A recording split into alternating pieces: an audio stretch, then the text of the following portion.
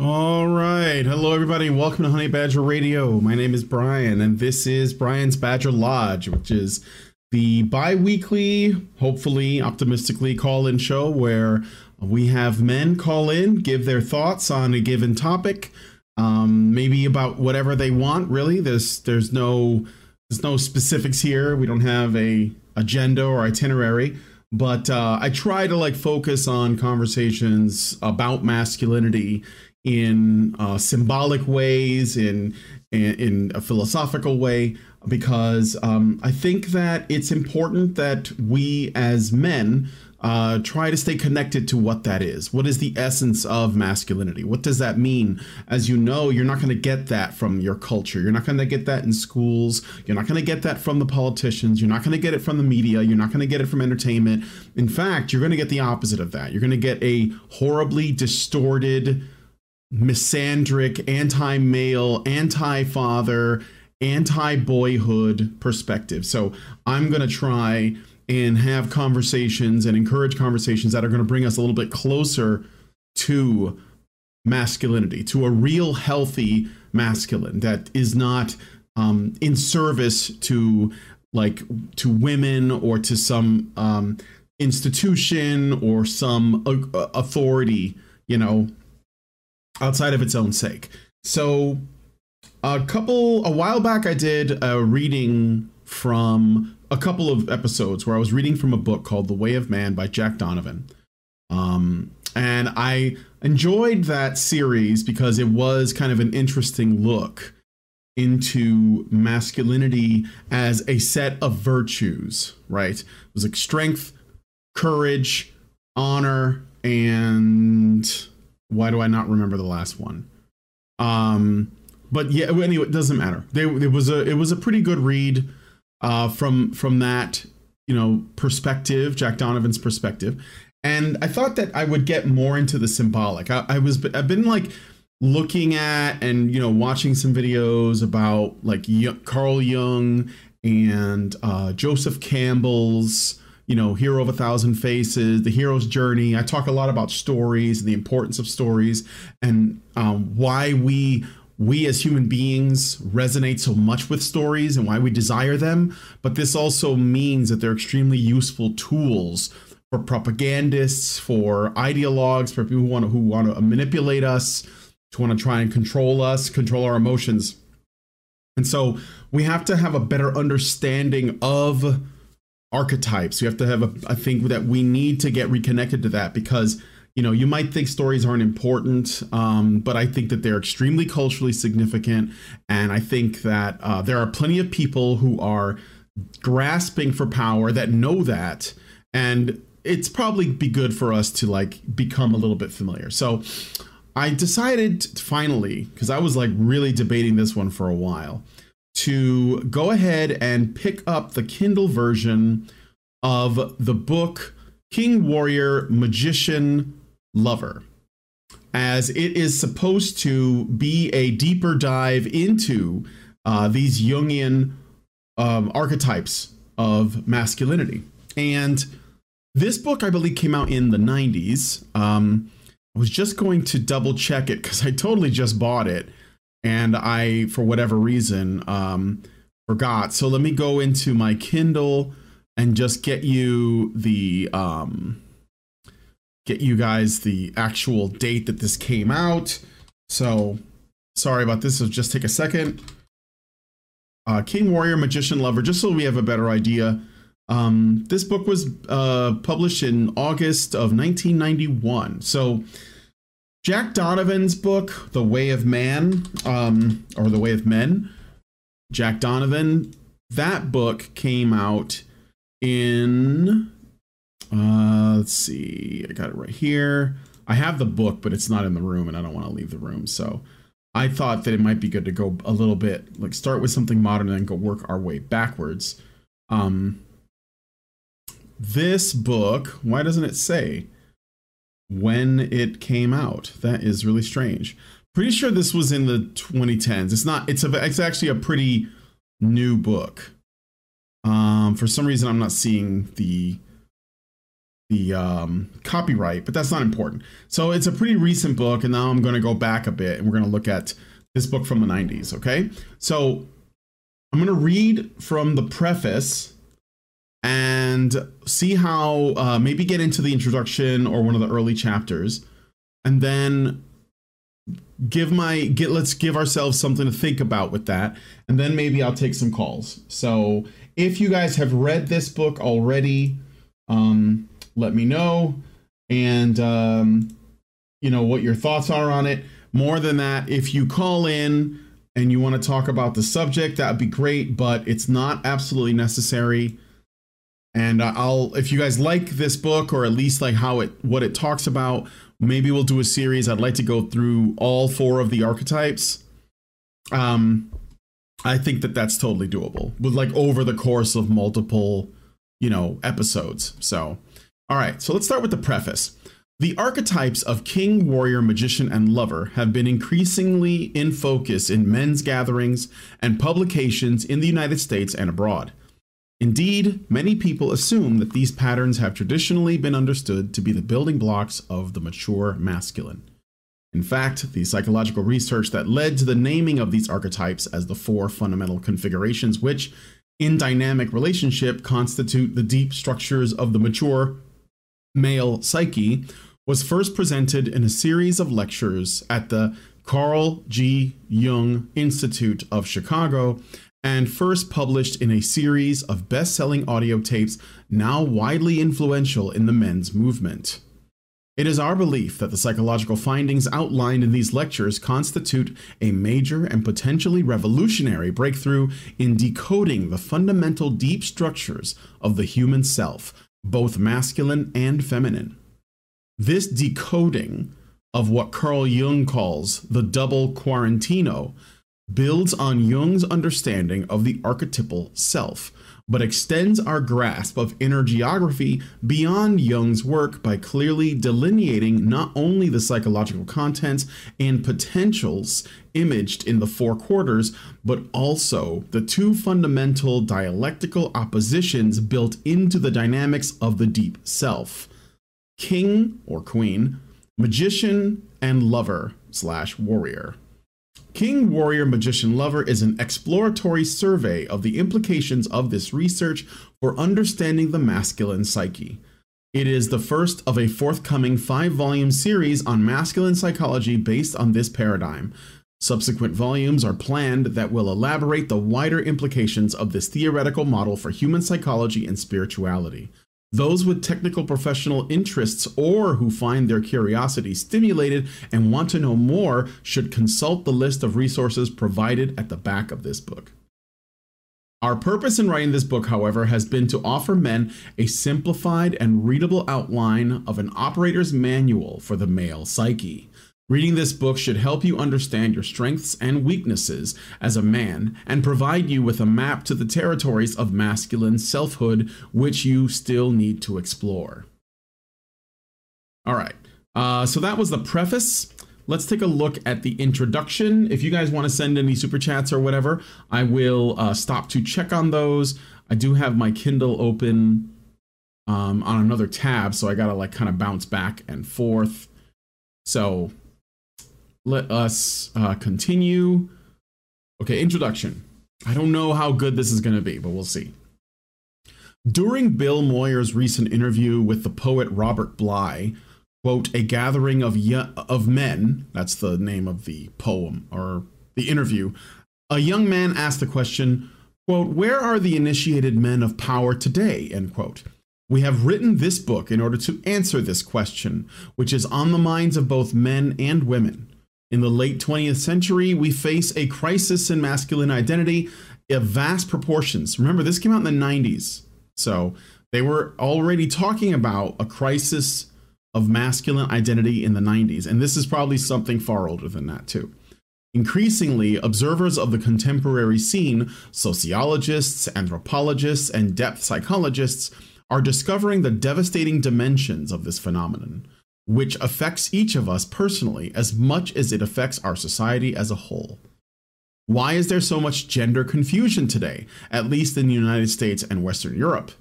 It seems increasingly difficult to point to anything like either a masculine or a feminine essence. Again, I just want to remind you guys, they're talking about gender confusion and all of this other stuff. Remember, this is the 90s, so think about that. Take that into consideration and then compare what they're talking about to where we are now. And they're, you know what I'm saying? Like, put that in perspective. So we can look at family systems and see the breakdown of the traditional family. More and more families display the sorry fact of the disappearing father, which disappearance, though either emotional or physical abandonment, or both, wreaks psychological devastation on the children of both sexes. The weak or absent father cripples both of his daughters and his sons' ability to achieve their own gender identity and to relate in an intimate and positive way with members both of their own sex and of the opposite sex. But it is our belief and experience that we can't just point in any simple way to the disintegration of modern family systems, important as this is, in order to explain the crisis in masculinity. We have to look at two other factors that underlie this very disintegration. First, we need to take very seriously the disappearance of ritual processes for initiating boys into manhood. In traditional societies, there are standard definitions of what makes up what we call boy psychology and man psychology. This can be clearly seen in the tribal societies that have come under the careful scrutiny of such noted anthropologists as Arnold van Gennep and Victor Turner. These are carefully constructed rituals for helping the boys of the tribe make the transition over to manhood. Over the centuries of civilization in the West, almost all of these ritual processes have been abandoned or have been diverted into narrower and less energized channels, into phenomena that we can call pseudo-initiations. We can point to the historical background for the decline of ritual initiation. The Protestant Reformation and the Enlightenment were strong movements that shared the theme of the discrediting of ritual process. And once ritual as a sacred and transforming process has been discredited, what we are left with is what Victor Turner has called mere ceremonial, which does not have the power necessary to achieve genuine transformation of consciousness. By disconnecting from ritual, we have done away with the process by which both men and women achieved their gender identity in a deep, mature, and life-enhancing way. What happens to a society if the ritual processes by which these identities are formed become discredited? In the case of men, there are many who either had no initiation into manhood or who had pseudo-initiations that failed to evoke the needed transition into adulthood. We get the dominance of boy psychology. Boy psychology is everywhere around us, and its marks are easy to see. Among them are abusive and violent acting out behaviors against others, both men and women, passivity and weakness, the inability to act effectively and creatively in one's own life, and to engender life and creativity and in others, both men and women. And often, in oscillation between the two, abuse and weakness, abuse and weakness. Along with the breakdown of meaningful ritual process for masculine initiation, a second factor seems to be contributing to the dissolution of mature masculine identity. This factor, shown to us by one strain of feminist critique, is called patriarchy. Patriarchy is the social and cultural organization that has ruled our Western world and much of the rest of the globe from at least the second millennium BCE to the present. Feminists have seen how male dominance in patriarchy has been oppressive and abusive of the feminine, of both the so-called feminine characteristics and virtues and actual women themselves. In their radical critique of patriarchy, some feminists conclude that masculinity in its roots is essentially abusive and that connection with eros, with love, relatedness, and gentleness, comes only from the feminine side of the human equation. As useful as some of these insights have been to the cause of both feminine and masculine liberation from patriarchal stereotypes, we believe there are serious problems with this perspective. In our view, patriarchy is not the expression of deep and rooted masculinity, for truly deep and rooted masculinity is not abusive. Patriarchy is the expression of the immature masculine, It is the expression of boy psychology and, in part, the shadow or crazy side of masculinity. It expresses the stunted masculine, fixated at immature levels. Patriarchy, in our view, is an attack on masculinity in its fullness as well as femininity in its fullness. Those caught up in the structures and dynamics of patriarchy seek to dominate not only women but men as well. Patriarchy is based on fear, the boy's fear, the immature masculine's fear of women, to be sure, but also fear of men. Boys fear women. They also fear real men. The patriarchal male does not welcome the full masculine development of his sons or his male subordinates any more than he welcomes the full development of his daughters or his female employees. This is the story of the superior at the office who can't stand it that we are as good as we are. How often we are envied, hated, and attacked in direct and passive-aggressive ways, even as we seek to unfold who we really are in all of our beauty, maturity, creativity, and generativity. The more beautiful, competent, and creative we become, the more we seem to invite the hostility of our superiors or even of our peers. What we are really being attacked by is the immaturity in human beings who are terrified of our advances on the road toward masculine or feminine fullness of being. Patriarchy expresses what we are calling boy psychology. It is not an expression of mature masculine potentials in their essence, in the fullness of their being.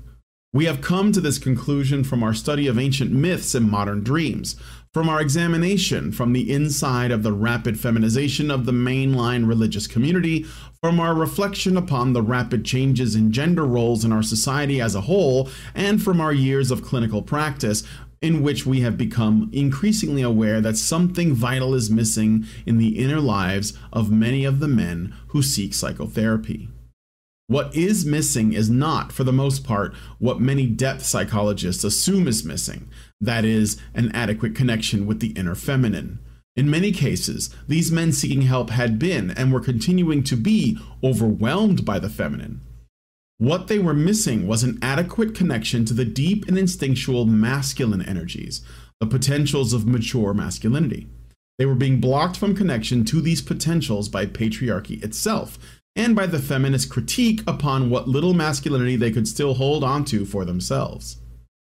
And they were being blocked by the lack in their lives of any meaningful and transformative initiatory process by which they could have achieved a sense of manhood. We found, as these men sought their own experience of masculine structures through meditation, prayer, and what Jungians call active imagination, that as they got more and more in touch with their inner archetypes of mature masculinity, they were increasingly able to let go of their patriarchal self and other wounding thought, feeling, and behavior patterns, and become more genuinely strong, centered, and generative towards themselves and others, both women and men. In the present crisis in masculinity, we do not need, as some feminists are saying, less masculine power. We need more. But we need more of the mature masculine. We need more man psychology. We need to develop a sense of calmness about masculine power so we don't have to act out dominating, disempowering behavior towards others. There is too much slandering and wounding of both the masculine and the feminine in patriarchy, as well as in the feminist reaction against patriarchy. The feminist critique, when it is not wise enough, actually further wounds an already besieged authentic masculinity. It may be that, in truth, there never has been a time yet in human history when mature masculinity or mature femininity was really in ascendancy. We can't be sure of that. What we can be sure of is that mature masculinity is not in the ascendant today. We need to learn to love and be loved by the mature masculine. We need to learn to celebrate authentic masculine power and potency, not only for the sake of our personal well-being as men and for our relationships with others, but also because the crisis in mature masculinity feeds into the global crisis of survival we face as a species. Our dangerous and unstable world urgently needs mature men and mature women if our race is going to go on at all into the future. Because there is little or no ritual process in our society capable of boosting us from boy psychology to man psychology, we must go on our own with each other's help and support to the deep sources of masculine energy potentials that lie within us. To the deep sources of masculine energy potential that lies within us all. We must find a way of connecting with these sources of empowerment. This book, we hope, will contribute to our successful accomplishment of this vital task. All right, so I've read it for about a half an hour. I think I'm going to stop there. That's basically the introduction and the preface. And the next chapter is called From Boy Psychology to Man Psychology. And I could probably read that next time. Let's see how long it is. 3, 4, 5, 6. It's like 6 pages. But the text is pretty big. So maybe I'll read this part 1. What do you guys think? Would you like me to read another section, or do you want me to start taking calls? I don't see any question requests just yet. So make sure if you're looking at the if you're posting questions, those of you guys who are doing my screening for me, put them in the questions tab, because or the questions chat, because I can't look at 2 different chats and manage the stream at the same time. And be sure to tag me in the post. So I appreciate it. All right. So just some initial thoughts on what I've read. I know that some of you guys might be like, your hackles are up, because they're talking about validating feminism in a historical sense, and they're sort of validating the feminist framing of patriarchy, but they're also critiquing it. So I think that this is a kind of, milquetoast defense of patriarchy. I don't think that that's necessary. I personally believe that, again, this is a product of its time. It was 1991. The feminists were going pretty hard back then. Political correctness was getting out of control in the 90s, especially on college campuses. I was around it, but I was a little too young to like really care that much or get overly invested. So, but I do remember it. So, all right, I'm going to keep going until I get some calls. All right. So, yeah. So far, my main issue is they shouldn't be defending feminism. But again, there's a book from the 90s, who knows. And in addition, I will say that I do appreciate to some degree that they are bringing women in terms of their own ascendancy and their own mature feminine that he's bringing up, even though this book isn't about feminine archetypes.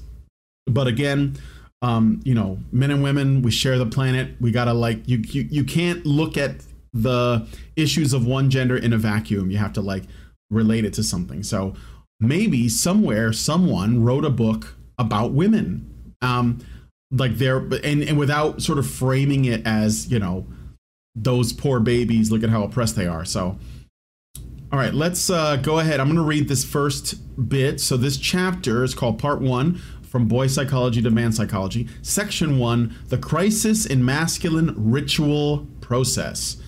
We hear it said of some man that, quote, he just can't get himself together, end quote.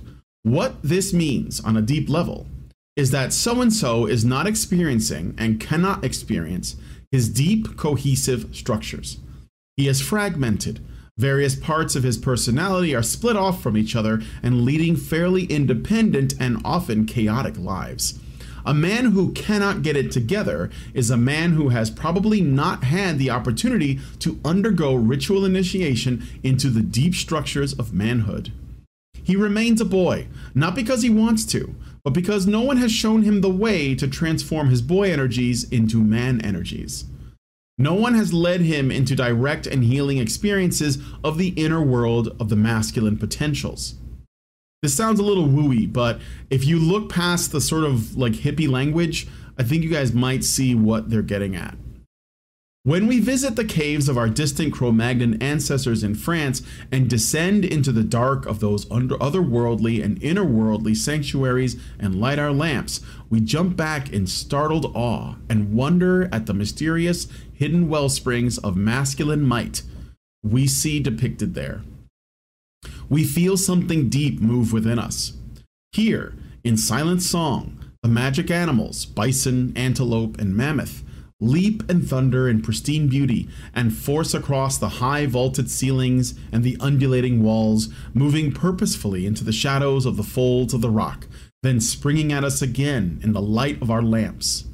And here, painted with them, are the handprints of men, of the artist hunters, the ancient warriors and providers, who met here and performed their primeval rituals. Anthropologists are almost universally agreed that these cave sanctuaries were created, in part at least, by men for men, and specifically for the ritual initiation of boys into the mysterious world of male responsibility and masculine spirituality. But ritual process for the making of men out of boys is not limited to our conjectures about these ancient caves. As many scholars have shown, most notable among them, Mircea Eliade and Victor Turner, ritual initiatory process still survives in tribal cultures to this day, in Africa, South America, islands in the South Pacific, and many other places. It survived until very recent times among the Plains Indians of North America. The study of ritual process by the specialist may tend towards dry reading, but we may see it enacted colorfully in a number of contemporary movies. Movies are like ancient folk tales and myths. They are stories we tell ourselves, about our lives and their meaning. In fact, initiatory process for both men and women is one of the great hidden themes of many of our movies. I just want to add a quick disclaimer. That is true if the movies are true. And when I say true, I don't mean factual or historically accurate films. I mean films that are saying something that is true universally. A lot of films today don't do that, but you can, because they're propaganda. But you can find a lot of older films, or at least even if the directors and writers had like a goal or an agenda, if the films were very, very big hits and super successful, the agenda was sort of like, and actually got overshadowed by the universal truth that was actually being demonstrated. And that's because it was coming out of the writers and directors' subconscious, and they were just doing what they thought seemed right for the narrative, even if they were trying to make a story about class struggle or sexism or racism or whatever it is. A good explicit example of this can be found in the movie The Emerald Forest. Here, a white boy has been captured and raised by Brazilian Indians. One day, he's playing in the river with a beautiful girl. The chief has noticed his interest in the girl for some time. This awakening of sexual interest in the boy is a signal to the wise chief. He appears on the riverbank with his wife and some of the tribal elders and surprises Tommy at play with the girl. The chief booms out, "Tommy, your time has come to die!" Everyone seems profoundly shaken. The chief's wife, playing the part of all women, of all mothers, asks, "Must he die?" The chief threateningly replies, "Yes." Then we see a firelit nighttime scene in which Tommy is seemingly tortured by the older men in the tribe, and forced into the forest vines. He is being eaten alive by jungle ants. He writhes in agony, his body mutilated in the jaws of the hungry ants. We fear the worst. Finally, the sun comes up, though, and Tommy, still breathing, is taken down to the river by the men and bathed, the clinging ants washed from his body. The chief then raises his voice and says, "The boy is dead and the man is alive," or born. And with that, he is given his first spiritual experience, induced by a drug blown through a long pipe into his nose. He hallucinates, and in his hallucination discovers his animal soul, an eagle, and soars above the world in new and expanded consciousness, seeing, as if from a god's eye view, the totality of his jungle world. Then he is allowed to marry. Tommy is a man, and as he takes on a man's responsibilities and identity, he is moved first into the position of a brave in the tribe, and then into the position of chief. It can be said that life's perhaps most fundamental dynamic is the attempt to move from a lower form of experience and consciousness to a higher or deeper level of consciousness, from a diffused identity to a more consolidated and structured identity. All of human life at least attempts to move forward along these lines. We seek initiation into adulthood, into adult responsibilities and duties towards ourselves and others, into adult joys and adult rights, and into adult spirituality. Tribal societies had highly specific notions about adulthood, both masculine and feminine, and how to get it. And they had ritual processes like the one in the Emerald Forest to enable their children to achieve what we could call secure maturity. Our own culture has pseudo rituals instead. There are many pseudo initiations for men in our culture. Conscription into the military is one. The fantasy is that the humiliation and forced non-identity of boot camp will make a man out of you. The gangs of our major cities are another manifestation of pseudo-initiation, and so are the prison systems, which in large measure are run by gangs. One comment about that, though, is that the gang initiations, I don't know about the military, but with the gangs, they are trying on a subconscious level to simulate that. They do have this instinct to create a kind of ritual to basically turn a gang member from a boy into a man. So, like, however you feel about gangs, irrelevant. But the point is, they are trying to do that. This is why a lot of people who are in gangs are the children of absent fathers, and they're trying to find fatherhood and family and masculine connection with like elder masculine men who are also probably the products of single mother families. They're trying to find that approval, that fatherly approval from these basically peers. And the reason why I guess this would be considered a pseudo ritual is it obviously it doesn't come from the same place. It's not coming from a wise chief or a wise king or other patriarchal leader that like has the experience to be able to decide whether a boy has become a man, but it comes from other boys who have not become men. So it's not real. We call these phenomena pseudo events for two reasons, so I guess they're going to explain it. For one thing, with the possible exception of military initiation, these processes, though sometimes highly ritualized, especially with city gangs, more often than not initiate the boy into a kind of masculinity that is skewed, stunted, and false. It is a patriarchal manhood, one that is abusive of others and often of self. Sometimes a ritual murder is required of the would-be initiate. Usually, the abuse of drugs is involved in the gang culture. The boy may become an acting out adolescent in these systems and achieve a level of development roughly parallel to the level expressed by the society as a whole in its boyish values, though in a contra-cultural form. But these pseudo-initiations will not produce men, because real men are not wantonly violent or hostile. Boy psychology, which we'll look at in more detail in Chapter 3, is charged with the struggle for dominance of others in some form or another. And it is often caught up in the wounding of self as well as others. It is sadomasochistic. Man psychology is always the opposite. It is nurturing and generative, not wounding and destructive. In order for man psychology to come into being for any particular man, there needs to be a death. Death, symbolic, psychological, or spiritual, is always a vital part of any initiatory ritual. In psychological forms, the boy ego must die. The old ways of being and doing and thinking and feeling must ritually die before the new man can emerge. Pseudo-initiation, though placing some curbs on the boy ego, often implies the ego striving for power and control in the new form. An adolescent form regulated by other adolescents, effective, transformative initiation absolutely slays the ego and its desires in its old form to resurrect it with a new subordinate relationship to a previously unknown power or center. Submission to the power of the mature masculine energy. Submission to the power of the mature masculine energies always brings forth a new masculine personality that is marked by calm, compassion, clarity of vision, and generativity.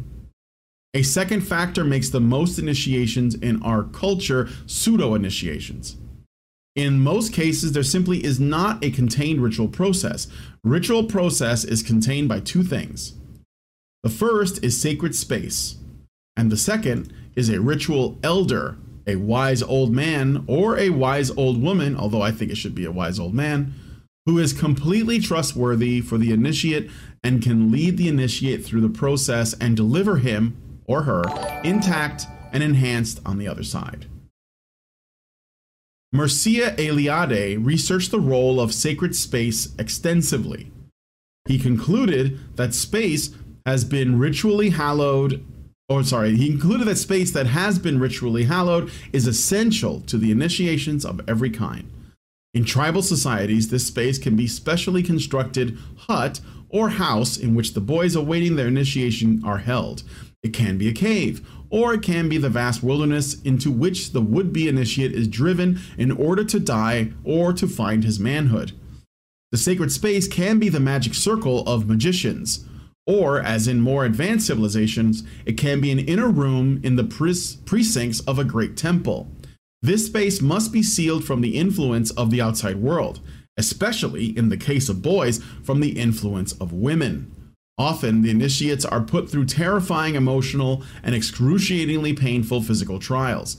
They learn to submit to the pain of life, to the ritual elders, and to the masculine traditions and myths of the society.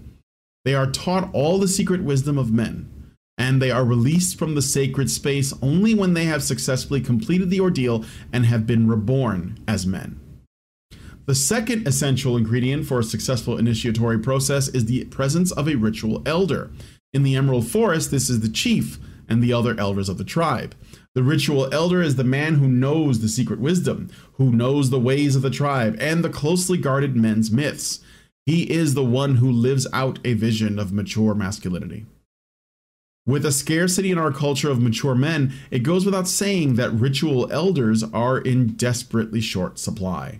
Thus, pseudo-initiations remain skewed toward the reinforcement of boy psychology rather than allowing for movement towards man psychology, even if some sort of ritual process exists, and even if a kind of sacred place has been set up on the city streets or in the cell block. The crisis in mature masculinity is very much upon us. Lacking adequate models of mature men and lacking the societal cohesion and institutional structures for actualizing ritual process, it's become every man for himself. And most of us fall by the wayside with no idea of what it was that was the goal of our gender drive or what went wrong in our strivings. We just know that we are anxious, on the verge of feeling impotent, helpless, frustrated, put down, unloved, and unappreciated. Often ashamed of being masculine. We just know that our creativity was attacked, that our initiative was met with hostility, that we were ignored, belittled, and left holding the empty bag of our lost self-esteem. We cave in to a dog-eat-dog world, trying to keep our work and our relationships afloat, losing energy or missing the mark. Many of us seek the generative, affirming, and empowering father, though most of us don't know it. The father who, for the most of us, never existed in our actual lives and will not appear, no matter how hard we try to make him appear. However, as students of human mythology and as Jungians, we believe that there is good news. It's this good news for men as well as women that we want to share, and it is to this that we now turn. Okay. So that's the end of the first part of that chapter. So yeah, I agree with the bit about rituals.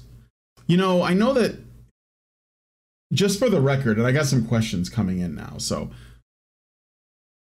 for the record, above all else, I just want to make sure you guys understand that I stand for individual liberty for men and in the long term for women as well, although I don't think that women by and large want it. So maybe if men make that a priority, then women will follow. I don't know. But that above all else, right? But what is something that I think could be beneficial to understanding that, why I think that that's the most important thing, or at least like you could say the end goal, what do you call it? The win condition, which is liberty.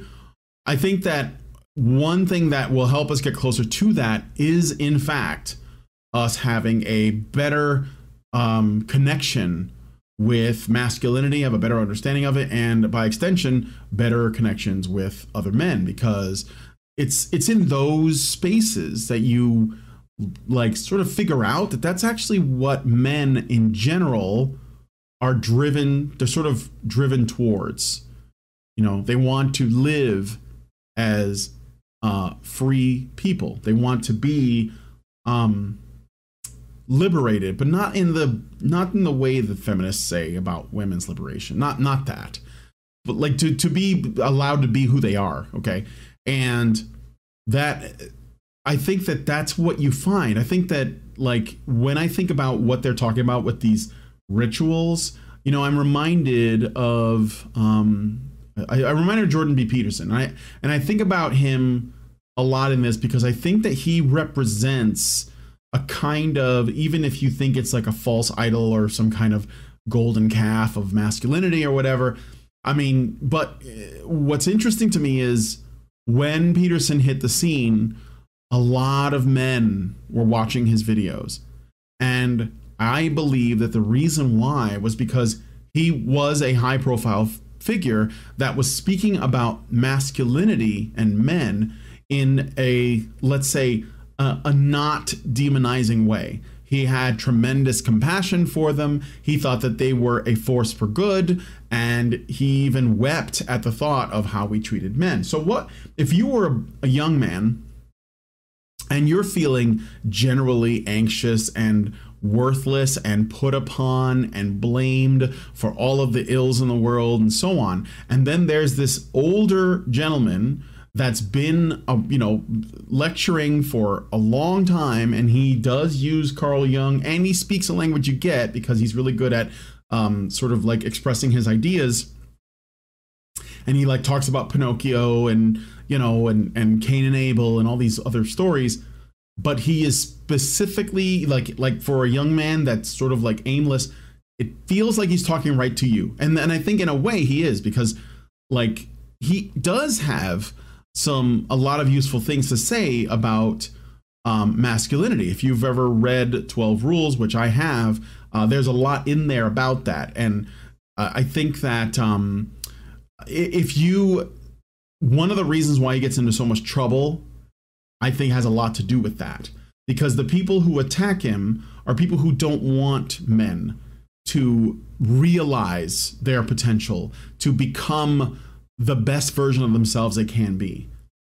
And this isn't about, again, like I said before, it is not about being a service to society or a service to women or a service to the state. In fact, I'm trying to discourage those as sort of like something that you would use to demonstrate your worth, right? It should be what you do for you and for other people who want the best for you. So not necessarily everyone, but maybe you have men in your circle or women in your circle or family members or whatever, and they also want to be a part of that process, of self-improvement and development stuff. And what I'm also reminded of was, I believe Peterson, I saw this as a meme, so it was pretty funny, but Peterson went on the H3 podcast, and the H3 guy jokingly asked Peterson to try vaping because he had this hookah or something, right? And he's like, oh yeah, it's kind of a thing that we do with all the guests, right? H3 was just trying to be funny, Ethan. But Peterson said, well, I think rituals are important, so I'm going to do it, right? And he did it. And even when he said that back then, when he said, well, I think rituals are important, and then he like took a hit from the vape machine or whatever it was, for some reason, it stuck with me. Like I never forgot that. And I thought to myself, why am I resonating with this idea? And I keep going back to something else. And I wonder if this book is going to go into it, because I don't know. I keep going back to something else. There is a saying that women are women by default. Like their womanhood comes when they hit a certain age, right? We just say that they're women now. But manhood doesn't work like that. Manhood is something that, and this is what people say. I'm not saying that I agree with it. Just something that people say. Manhood is not like womanhood. Womanhood happens organically. I guess the girl, she starts bleeding and she's a woman now. But for men, it's like they have to ascend to manhood. They have to be made into men. They must demonstrate their masculinity. And I think that these rituals are like the ways in which primitive people and like human beings, like throughout history, until we basically came into modernity like we are today, I think it was the way in which we acknowledged that. But there, on another level, we recognized we did have to do that with men, but at the same time, we considered manhood to be on another level compared to womanhood, right? And I think that as there have been all of these cultural and social pushes to not just equality, but like sameness between men and women, what has happened is men have lost that that ritual, that acknowledgement or recognition or ascendancy into mature manhood, because, well, maybe because they didn't even want to figure out what the equivalent of that could be for women. And so they just said, well, no, nothing matters. Or it was already getting phased out because of modernity, because of industrialization, and they just figured it wasn't important. But I think in a way, men lost something. And before anyone says, oh, you want to, I don't know, like, go back to this time of like asking men to man up. It's not that. I think that if we had to choose, if we had to choose between what would be better, let's say that we're kind of in a like a purgatory of masculine and feminine identity, right? And we could either make men of tomorrow more like women of today, where we basically want to give them more special treatment in the same way that we do for women. We can either move in that direction, like the UK is proposing misandry be a hate crime. That's an example of what I mean, where our standards for men go as low as they are for women. We could do that, or we could go the other way, and maybe we increase standards of mature masculinity, but we also have standards of mature femininity, and we try to bring it up to be about as close as we can. And this has nothing to do with gender, but I mean, if we want to think about what would be best for our society, I'm inclined to side with the latter and not the former, because I think that the former is how you get so much weakness. And when I say weakness, I'm talking about a lack of maturity in both genders, which this book, when it talks about boy energy versus man energy, or boy masculinity versus man masculinity, they are basically talking about immaturity versus maturity. And maturity is something that must be earned, right? You don't just get it from growing old. I'm sure you guys know old people older than you that are bigger babies. So I think that this is the reason why I'm interested in the book. I also like the archetypes and the symbology, which we will get into. So anyway, those are my initial thoughts on that. I'd like to know what your guys' thoughts are on this first part. And if you want, I'm going to do more from this book, because I really want to get into the actual 4 archetypes: king, warrior, magician, lover, and their shadow components, because there are for each archetype, there's like an ideal, and then there's a shadow, which is sort of like the negative versions of it. So anyway, let's go ahead and take some calls. Thanks, guys, for listening to me. And let's see what people. So Swashberry, he's one of our guys. We're gonna go for an hour of calls. Says Mr. Blur would like to discuss the MO of dishonest actors. Quote, I'm locked in a discussion with this feminist in the YouTube comments and wanted to use it as a jumping off point to give everyone a working example of how ideologues engage. Okay, let's bring in Mr. Blur. In the meantime, I'm going to give it a few seconds. I want to see if you guys have any thoughts on what I've read. I didn't look at your chat. So Jim McIntosh says, except in religion and military, rituals are important. Why could you have rituals in the military that would be good? I was just thinking, like, when they mention that, I think they might be talking about rituals that occur within the military structure itself from, like, say, people that have more authority down to others. But what about rituals that happen within the squad, like socially? Like if you're, deployed someplace and you have to spend a lot of time around other soldiers and you've become close to them. Like, what about those? Could there be things that they do? I honestly don't know. I think it's a good question. And what's wrong with religion? Do you think it's incompatible? I'm just curious. So there's that sound again. Yeah, that was a donation somebody sent. That's why. Or it could be a sub. So yeah, when you hear that, that's basically Streamlabs. It just does that every so often, but I didn't look at I didn't look at what it said. All right. So I'm going to bring in Mr. Blur now. Let's see. Here we go. All right, Mr. Blur. Hello, welcome to the call. Okay, Darth was a little bit confused about the timing there, since you'd read out my question and then there was a gap. Yeah, I decided because there is like some lag between when I say something and when you guys hear it. I decided to like talk a little bit to create a buffer, because if I dragged you in right away, it would be before Darth had actually heard me say that I was going to drag you in, right? So, right. All right. So, what did you want to say? So,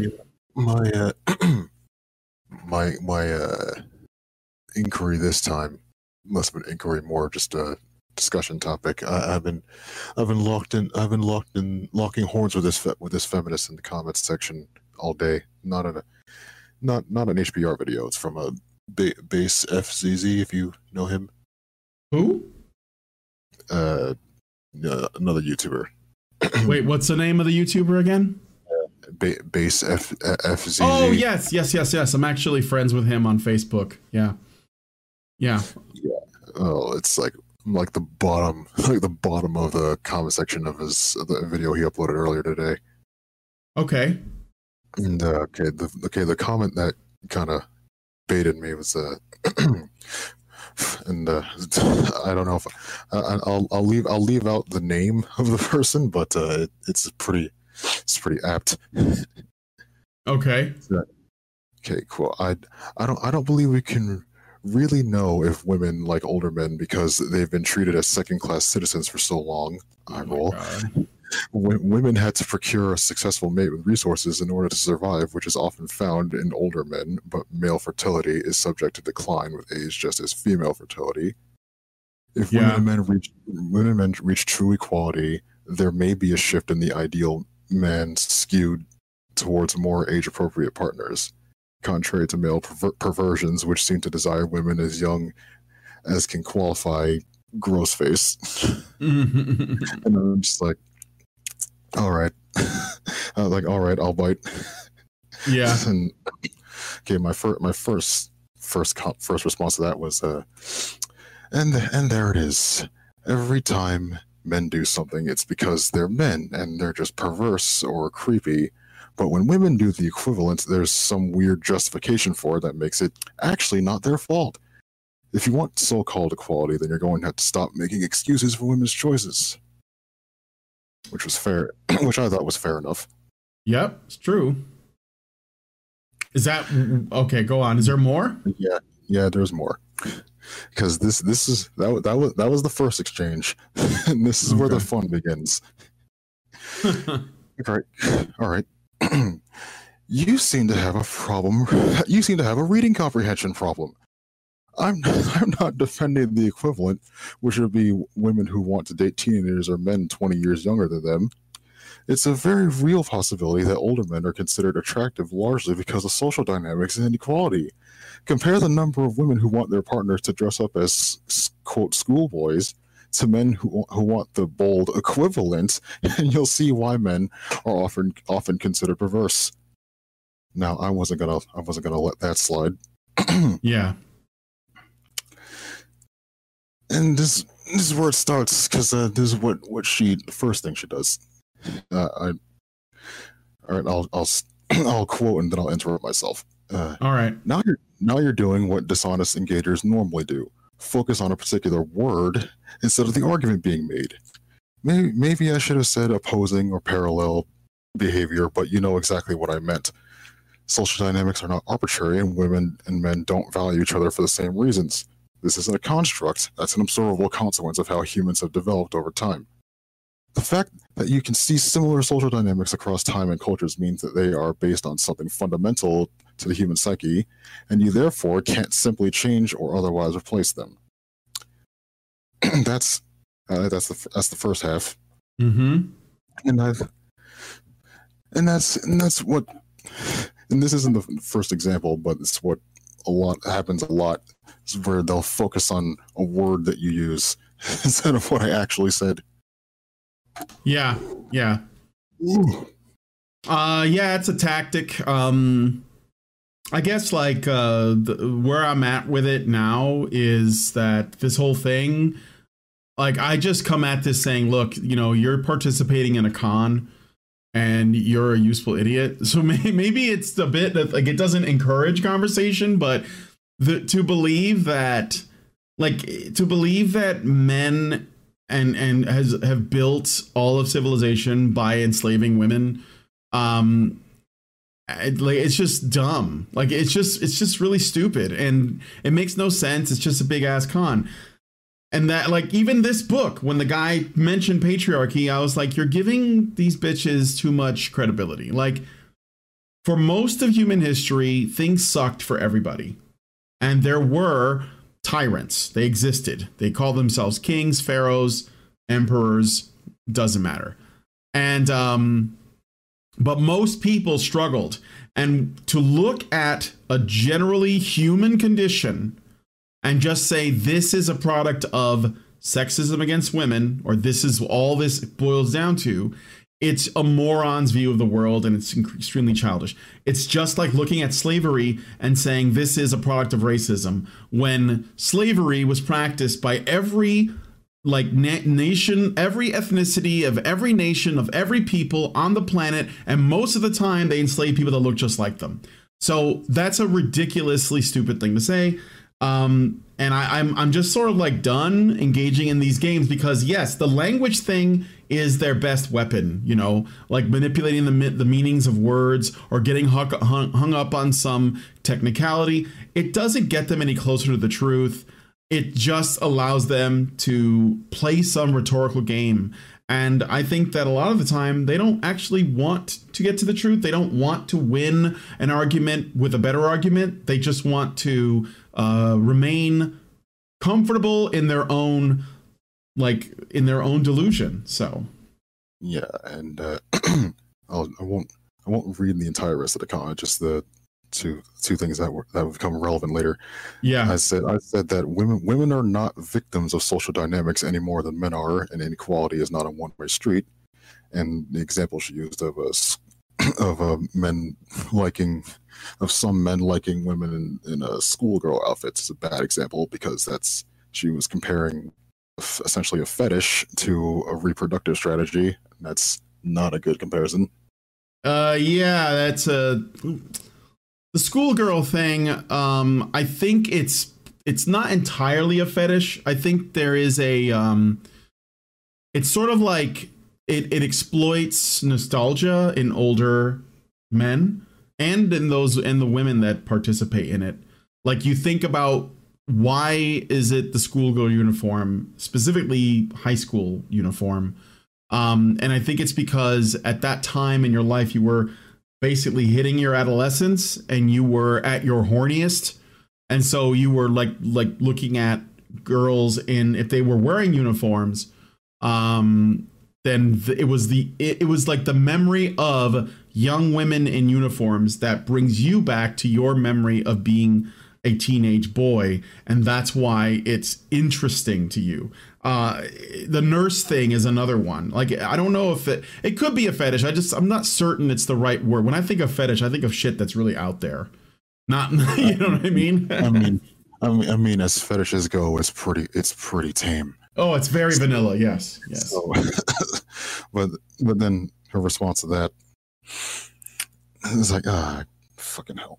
Just because I phrased it in a mocking tone doesn't mean I wasn't focusing on the argument. In what way did I insinuate that social dynamics are arbitrary? Well, okay, I did sort of attribute that to her, but that's usually what feminists do. But just because social dynamics can't be changed simply doesn't mean they shouldn't be, even if it takes some time. Great job not responding to what I said, because that's not what I said. And then, well, women are bold, absolutely bigger victims of social dynamics. You literally must be delusional to say otherwise. No, that's your opinion here. I don't care if you think it's a bad example. It shows that men are socially accepted when they fetishize girls, and it's not some small scale thing. A lot of men are that nasty. A lot of loaded language there. Yeah. There's a stark contrast. Maybe the reason why male like sexual interests are like less, what does she say? Like more accepted, more mainstream, less shamed. It shows that men are socially accepted when they fetishize girls, is what she said. I think that's because men generally don't give a fuck, and women are overly concerned with what people think. So this isn't because we demonize women more. In fact, you can tell that we don't probably as much as we should, because, like, you know, how many women have OnlyFans accounts, and they expect that if they're going to start dating a man, that he not have an opinion on that.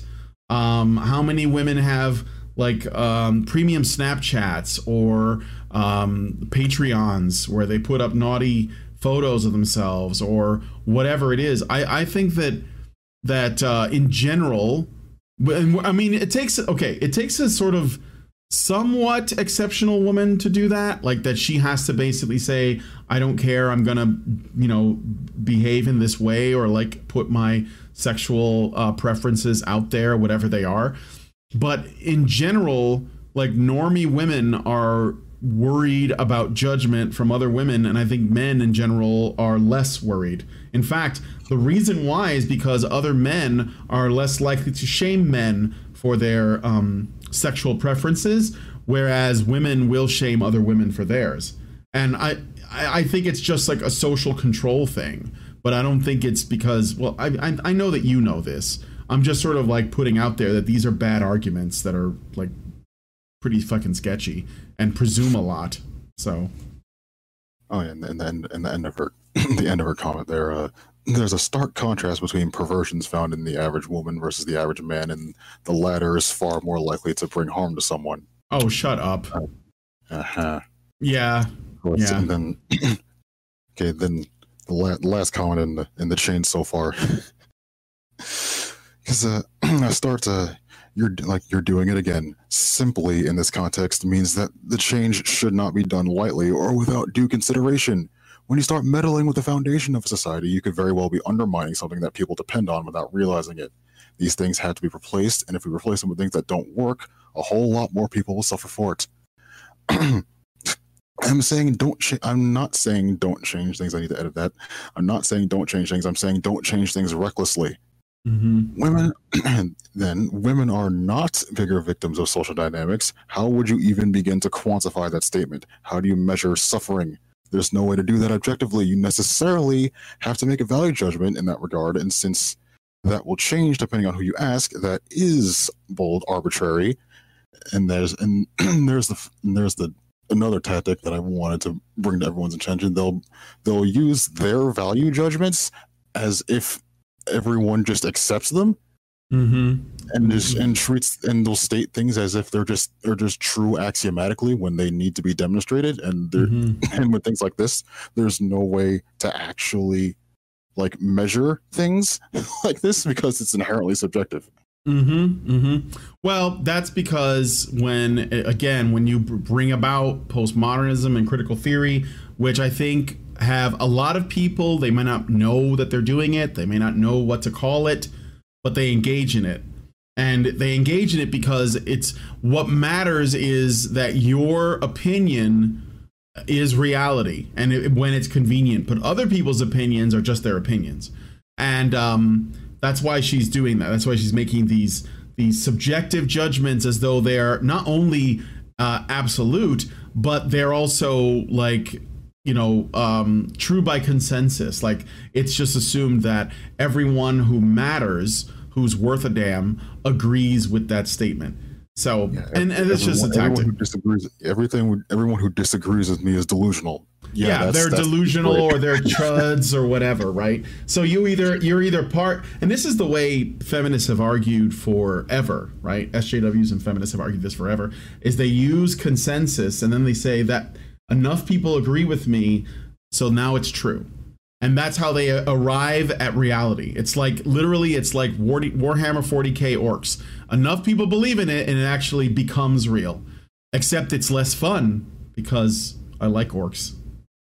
But yeah, and enough people used to believe that people were witches, and you know how that ended. Yeah, well, it ended up basically, though, that the witches thing ended up benefiting feminists today because they could go back to that and say that was, the historical oppression of women is the Salem witch trials, even though there were probably just as many, if not more, men that were accused of witchcraft, and most of the people doing the accusing were women. But hey, we don't want to get those pesky facts getting in the way.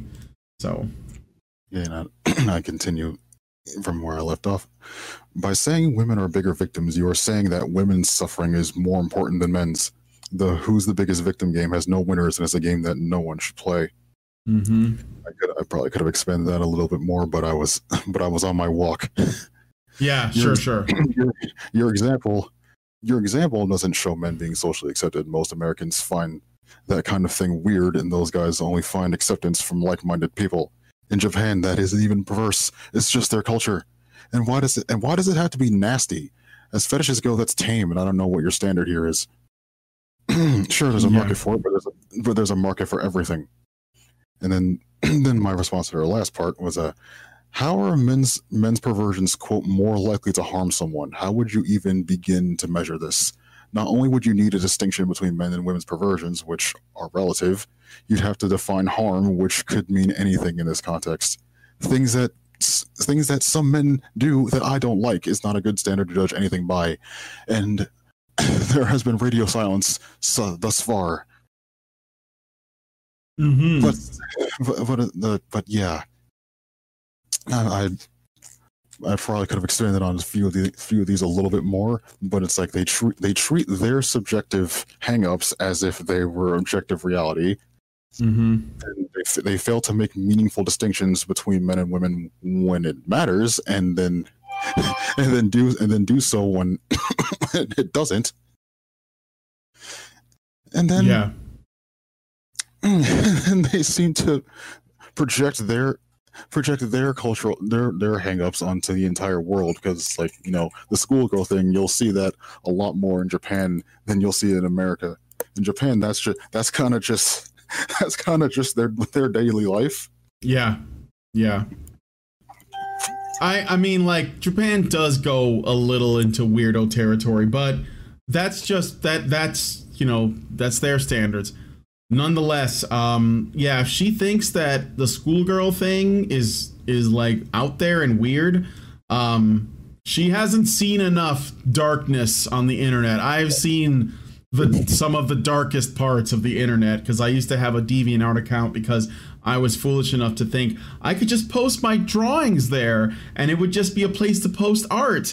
And then I saw the kind of art that other people were putting up and I had to quit. I was like, it's just... Yeah, and that's oh my god, that was like in the early 2000s. So when I used to not know the true face of the internet. Yeah. So yeah, she is so green. Yeah, she said she's actually 19 and just. Oh yeah, no wonder. If you're disgusted by the idea of men that are old enough to be your father, trying to hit you up, then that's fine. But don't project that onto everyone else. A lot of women will, in fact, pursue older men for a number of reasons, and they're free to do so. Absolutely. Like actually not long ago, like I don't know, 10 years ago, I think, when I was in school, I went back to college, and yeah, I was like in my early 40s, and there were 19-year-old girls that knew my age that were pursuing me. So like yes, that happens. Like it's not because, well, obviously it's not men preying on women, and it's not even about resources, because I wasn't looking to settle down with anyone, and they weren't looking to settle down either. They're just, women do have an attraction to men that make them feel safe.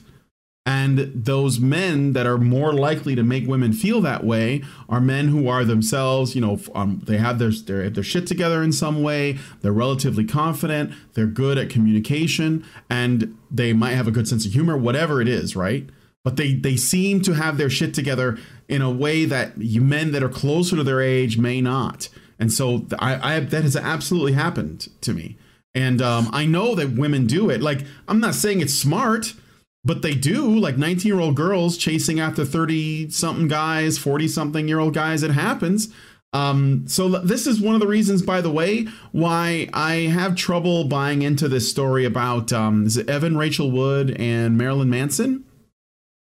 Now, I know Marilyn Manson's a weird guy, and I'm not going to defend him absolutely. I'm basically just going to take the stance of, let's see what the evidence shows, if this goes criminal, and what they uncover. But the idea that when Evan Rachel Wood was like 18, 19 years old, he was grooming her, when I know that there's just as much of a chance that she was pursuing him because he was fucking Marilyn Manson and she was nobody.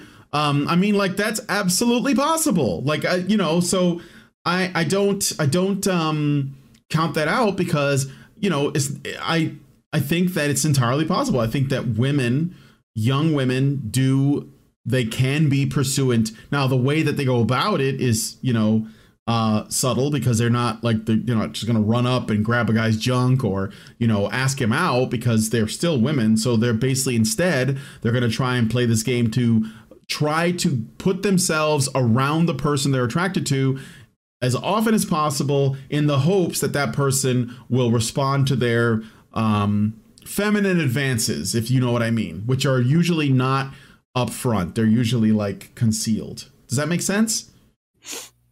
Yeah, I mean, it's like our reproductive strategies. They're distinct from each other, but they're like informed by a whole lot of different factors, and by just attributing that to social dynamics and quote inequality, whatever that's supposed to mean, it's just another way of removing accountability from women, and I simply will not stand for it anymore. Yeah.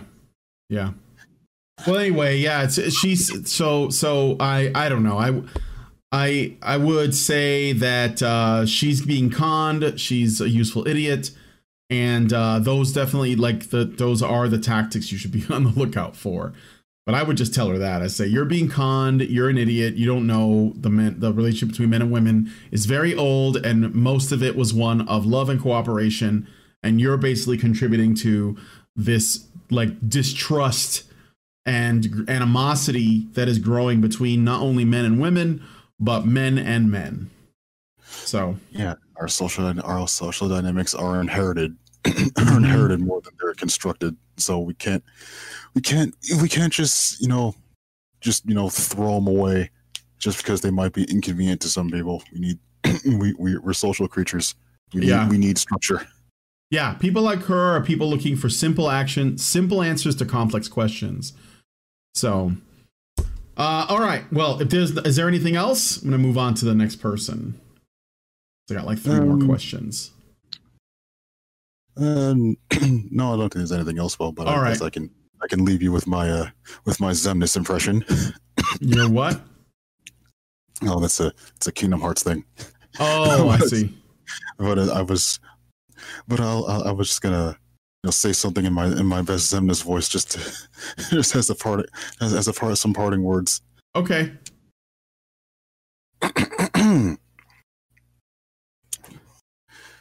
Shit, now I actually don't know. I don't know what I want to say. Oh, okay. No, I'll just read the title. Sure. Call in show. Book reading of King, Warrior, Magician, Lover, Brian's Badger Lodge. Thank you. Anyway.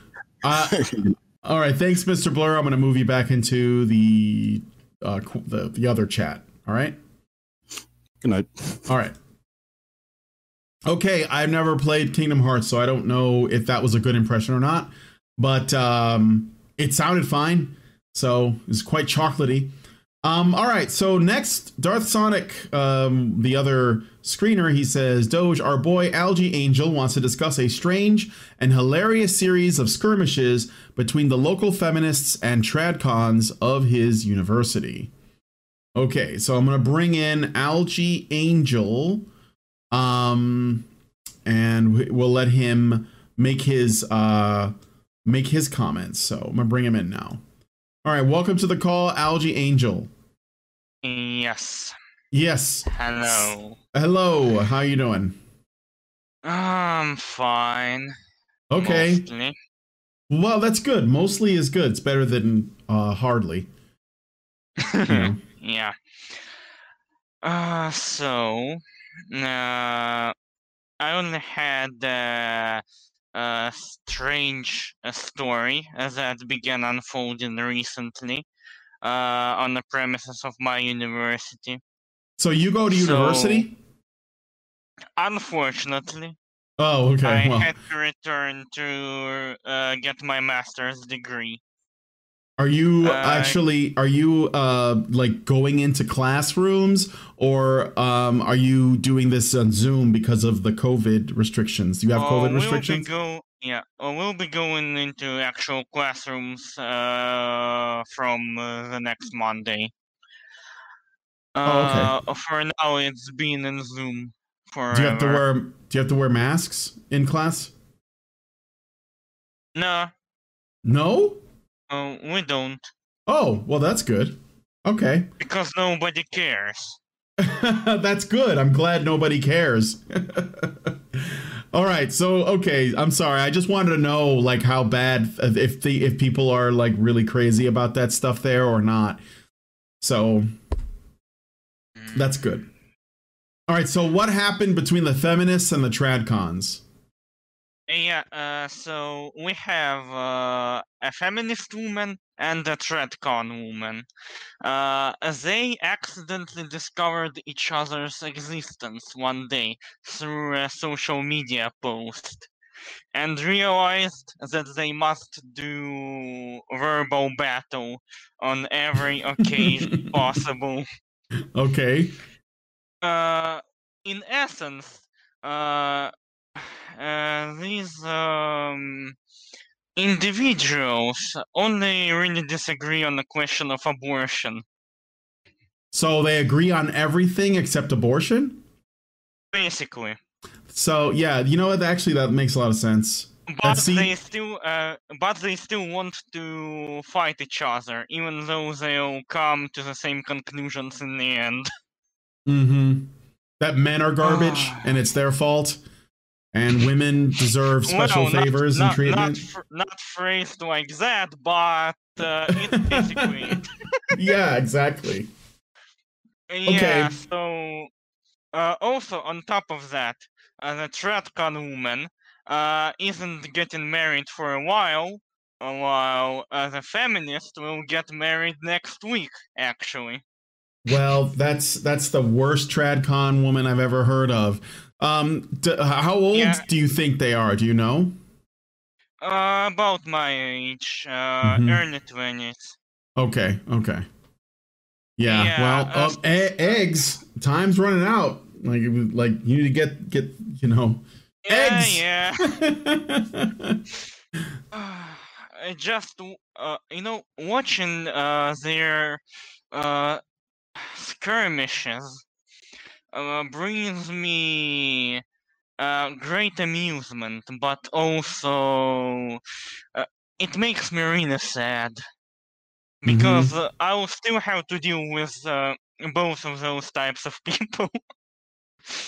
Yeah, I mean there are, fortunately, on the plus side, there are women that are neither of those types of people, but those two seem to be the most common. And on top of that, I think that feminists are more common than tradcons. But part of the reason for that, in my opinion, is that tradcons are they give way too much lip service to feminists. Like if you I've listened to like I don't remember her name, but she's been on like PragerU a few times, and you know, she is this blonde woman, has like cat eyes, and she is a tradcon woman, I believe. I'm pretty sure she is, actually. And she like the shit that she says is really no different from what feminists say, except that they kind of like, you know, pat men on the head for it. And it's just not enough. And they also still frame themselves as being the vulnerable ones. And they think that they're pushing back against feminism. And at the end of the day, tradcon women are not doing much different. And they're still, by the way, unhappy. So like I think a lot of tradcon women that are vocal, they are, I wouldn't say that they're phonies, but they don't really understand what it is that they're actually standing for. I think that they're trying to have their cake and eat it too, just like feminists, but they're trying to get it from men instead of the state. But anyway, I'm sorry. Yeah, Go on. Also, their first skirmish took place in a Zoom call with an American teacher. Is an absolute soy boy. Like you take as a caricature and you'll recognize him. Which caricature of the soy boy? Like the soy face and the neck beard and the Yep, exactly that. Well, the funniest shit was the fact that he was listening to both of them, but he couldn't do anything about his lessons that was being ruined. Yeah. Yeah. Oh my god. And it doesn't help with this tension that on literature lessons. Right now, we are reading feminist revisionist literature. Yeah, basically the feminist point of view of history. Yeah. Well, that's why. See that, but you're making my point for me. This is the reason why tradcon women, young tradcon women, are they're basically like doing feminism's handiwork, because even if they say, well, I'm not a feminist, they're still being educated by them, and some of that stuff rubs off because they're not willing to push back on the central idea. It's basically the principle of repeat a lie enough times and it becomes true in everyone's mind. Yep. Yeah. So, what I noticed throughout my interactions with feminist literature is that all of it is a fiction. Like, of course, they make their point exclusively through fiction. Yeah, of course. Which is unacceptable to me personally. Because in fiction you can make up any kind of scenario, and it will and there is a distinct possibility that it will not be reflected in anyway on the real world, or it won't reflect the real world at all. Yeah, well, they exclusively work in fiction, and they also are obsessed with fiction. That's why they critique fiction. They don't generally critique like actual history. They use history to justify critiques of fiction. And in addition, even when they pretend as though they're drawing from reality, they're drawing from lies, or they're drawing from, like, they work under this model of consensus equals truth, which is what I was talking about with Shaman King or Mr. Blur just before I took you, right? So like their studies and stuff they're all bullshit. I mean, everything they push is bullshit, and it doesn't surprise me at all. So then why do you think, despite the fact that feminist literature is all fiction, why do you think it's so effective? It's effective, again, because it pushes the right buttons in people. It may be fiction, but it subconsciously presents things in an appealing way to the average person. Yeah. And even then, if a piece of feminist literature goes too far, there will always be milder types of feminism to make the slope more slippery. Yeah, and it only works because men care about women, so feminist literature will resonate with them because they care about women, which is literally the opposite of the argument feminism's trying to make. And women also care, well, women care about themselves, so they resonate with feminist literature because they like to put themselves in the shoes of, you know, the protagonists. This is why, like, literature that's written, if you guys have ever seen this before, okay, if you read fiction that's written for men, like a Tom Clancy book or something, or maybe an adventure story like Treasure Island or anything by Jules Verne, they're written by men, and they're usually targeting men. And these stories are written in such a way as the main character is removed from the person reading the story.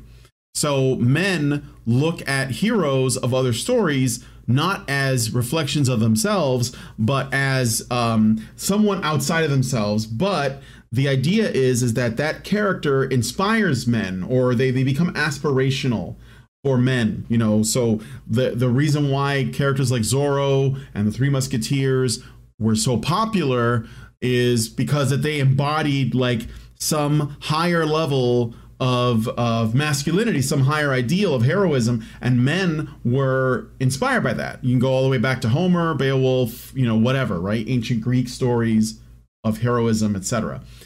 But stories that are written for women are a little different because they usually make the main characters sort of like empty shells that women can then pour themselves into, because the way in which women interact with stories is they put themselves in the shoes of the characters in those stories. Now, this is not a universal, it's not across the board, it's not in every case, because some stories that women happen to resonate with don't work that way, but there is it seems very popular for stories that women enjoy to have these sort of like bland, empty shell main characters. It's almost like silent protagonists in video games like Gordon Freeman that they can just pour themselves into and become, or at least like they try to see the world through their eyes. And I think it's because women want to empathize with their main characters, whereas men want to just watch it from, you know, they want to like experience it from sort of removed from the story. And so as a result of that, when you have feminist literature, you can tell a story that's trying to sell people on patriarchy or rape culture or, you know, workplace harassment, job discrimination, whatever. And if your main character is that empty shell, which I'm sure most feminists write it that way, then those women are more likely to empathize with that story. And they're going to feel as though, even though what's happening in the story is fictional, it's something that does happen somewhere in the world to people because they see it as an experience. You know what I'm saying? Yes. Okay. Well. What? On the topic of empty show protagonists,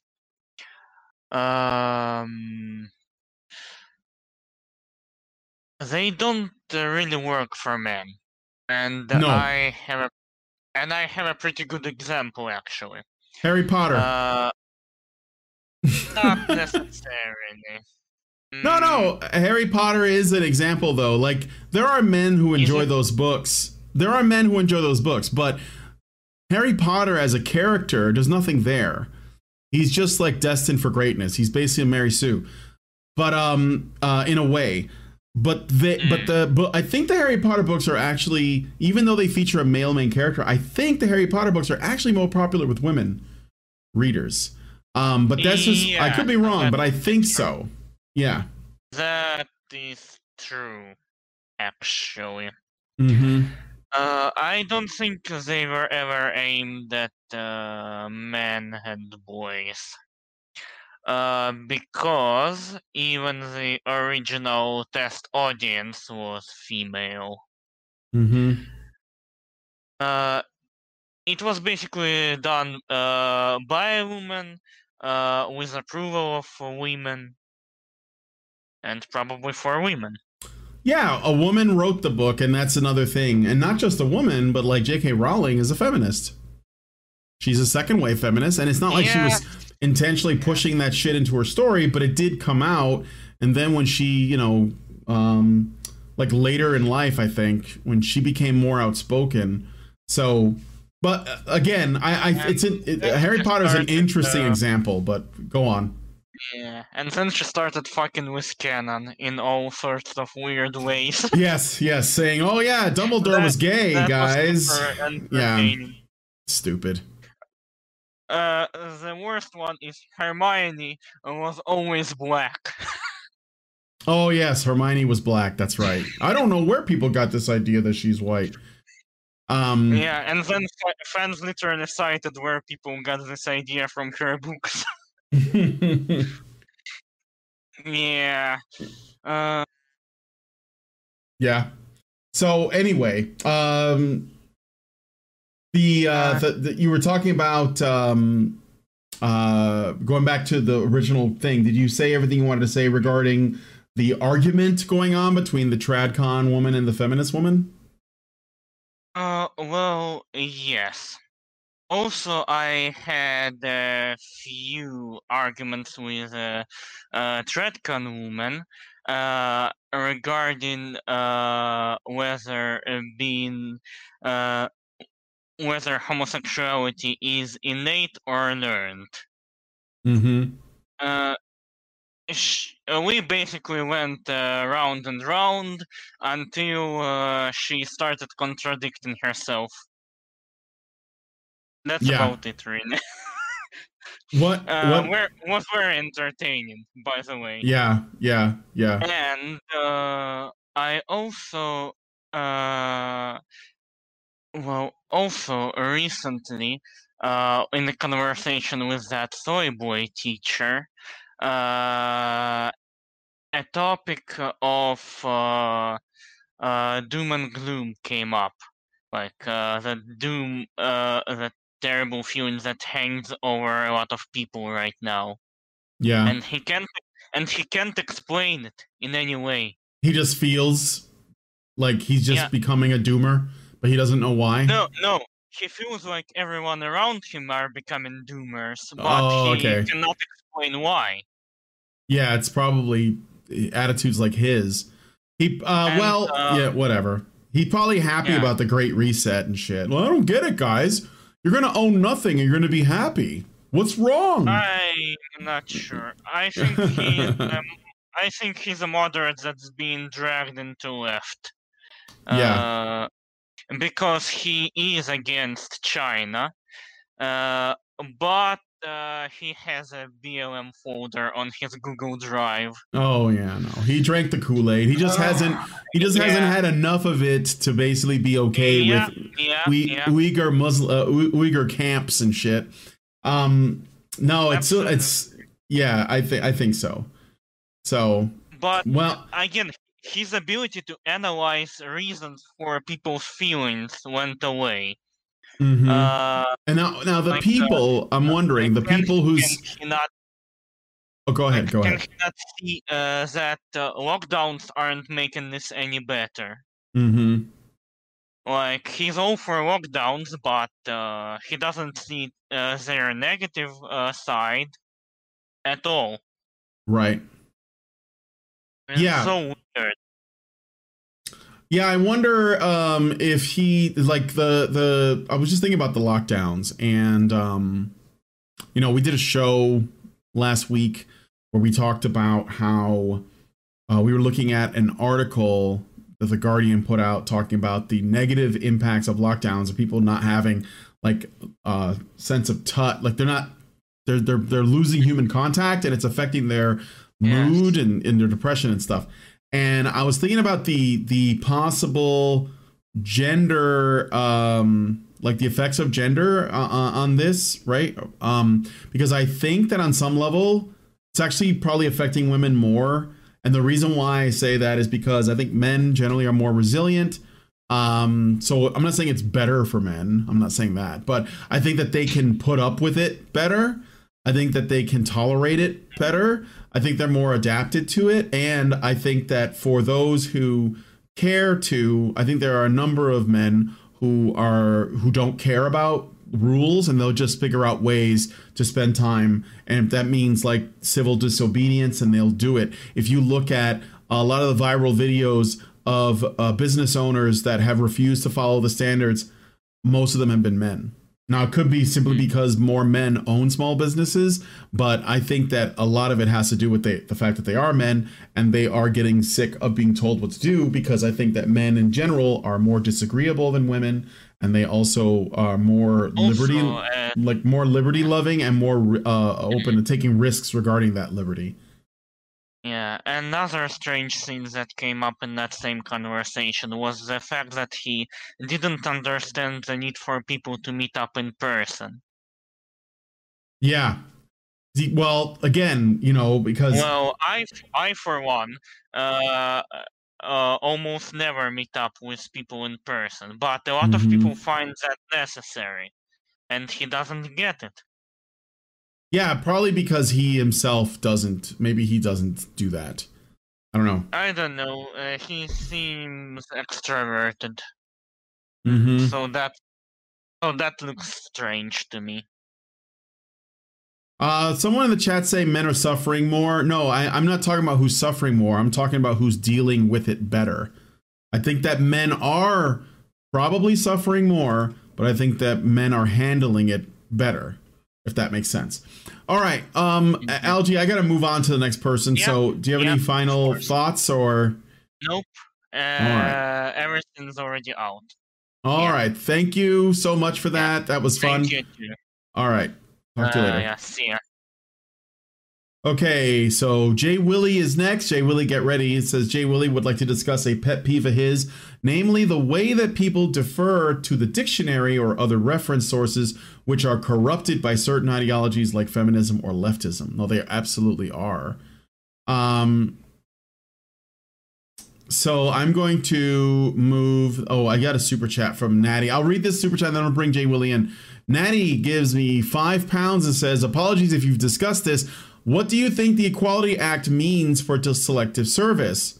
I don't think it's gonna. Are you talking about selective service in the United States? Because I don't think that women are gonna get.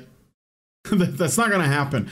I don't think that women are gonna get drafted or be required to sign up. Because the government here is a feminist government, like basically every government, and they're not going to do that because feminists will whine.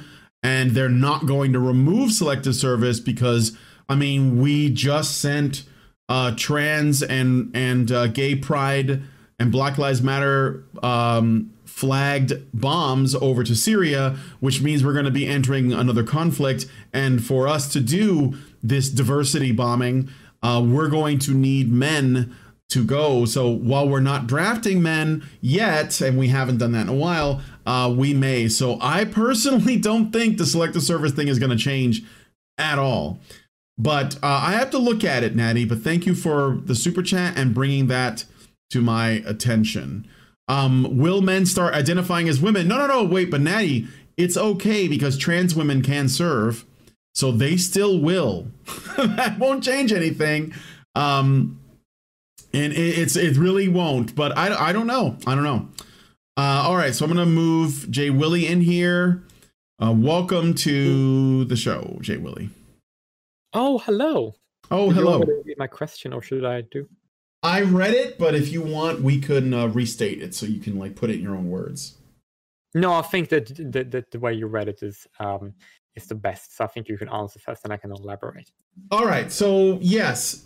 So your pet peeve is basically that, you know, the basically academia uses the dictionary just like they do anything that they can call an authoritative source or consensus to essentially alter reality. That's the purpose, right? So they change the meanings of words in the dictionary, and they defer to it because now they've officially changed it. Like here, it's interesting that you mentioned the dictionary. I was at a gun store today, and I went there because I became pretty on good terms with the owner, and the owner is this old guy that used to live in West Virginia, and he was a retired police officer that, you know, had a big pension and just wanted to run a business, and he likes guns, and so he opened a gun shop, and he basically just hangs around the gun shop all day, and men come in and out, and he talks to them, and he's good friends with people who come into his shop, right? And he's a very decent country boy, right? Older gentleman, retired policeman. And I was hanging out in there. I didn't even go in there to buy anything because he said, you can come in here whenever you want. We'll just hang out. Like, you can just come and hang out, right? And I said, okay, I'm going to drop by the gun shop because I don't know a lot of people in Roanoke. And so he was really friendly to me, and I figure I'll stop by.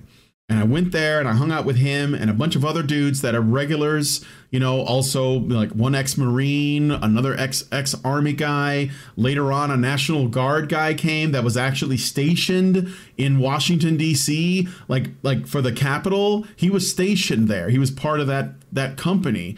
And we were all talking, and the owner of the place said that he told me how they changed the definition of the N-word, and how and I remember when I was a kid, you know, I don't know if you ever did this, but when I was a kid and I was in grammar school, I got into the gifted program, and so I got like a kind of like a more advanced dictionary that had like basically all the words in it, as opposed to you get these like dictionaries when you're in school, at least what I did, that would the sort of like they were for your reading level. So if you were like in 4th grade, you get a dictionary for that, and it didn't have like really complex words. It had words that they expect you to know at a 4th grade level, or that you would learn at the 4th grade level.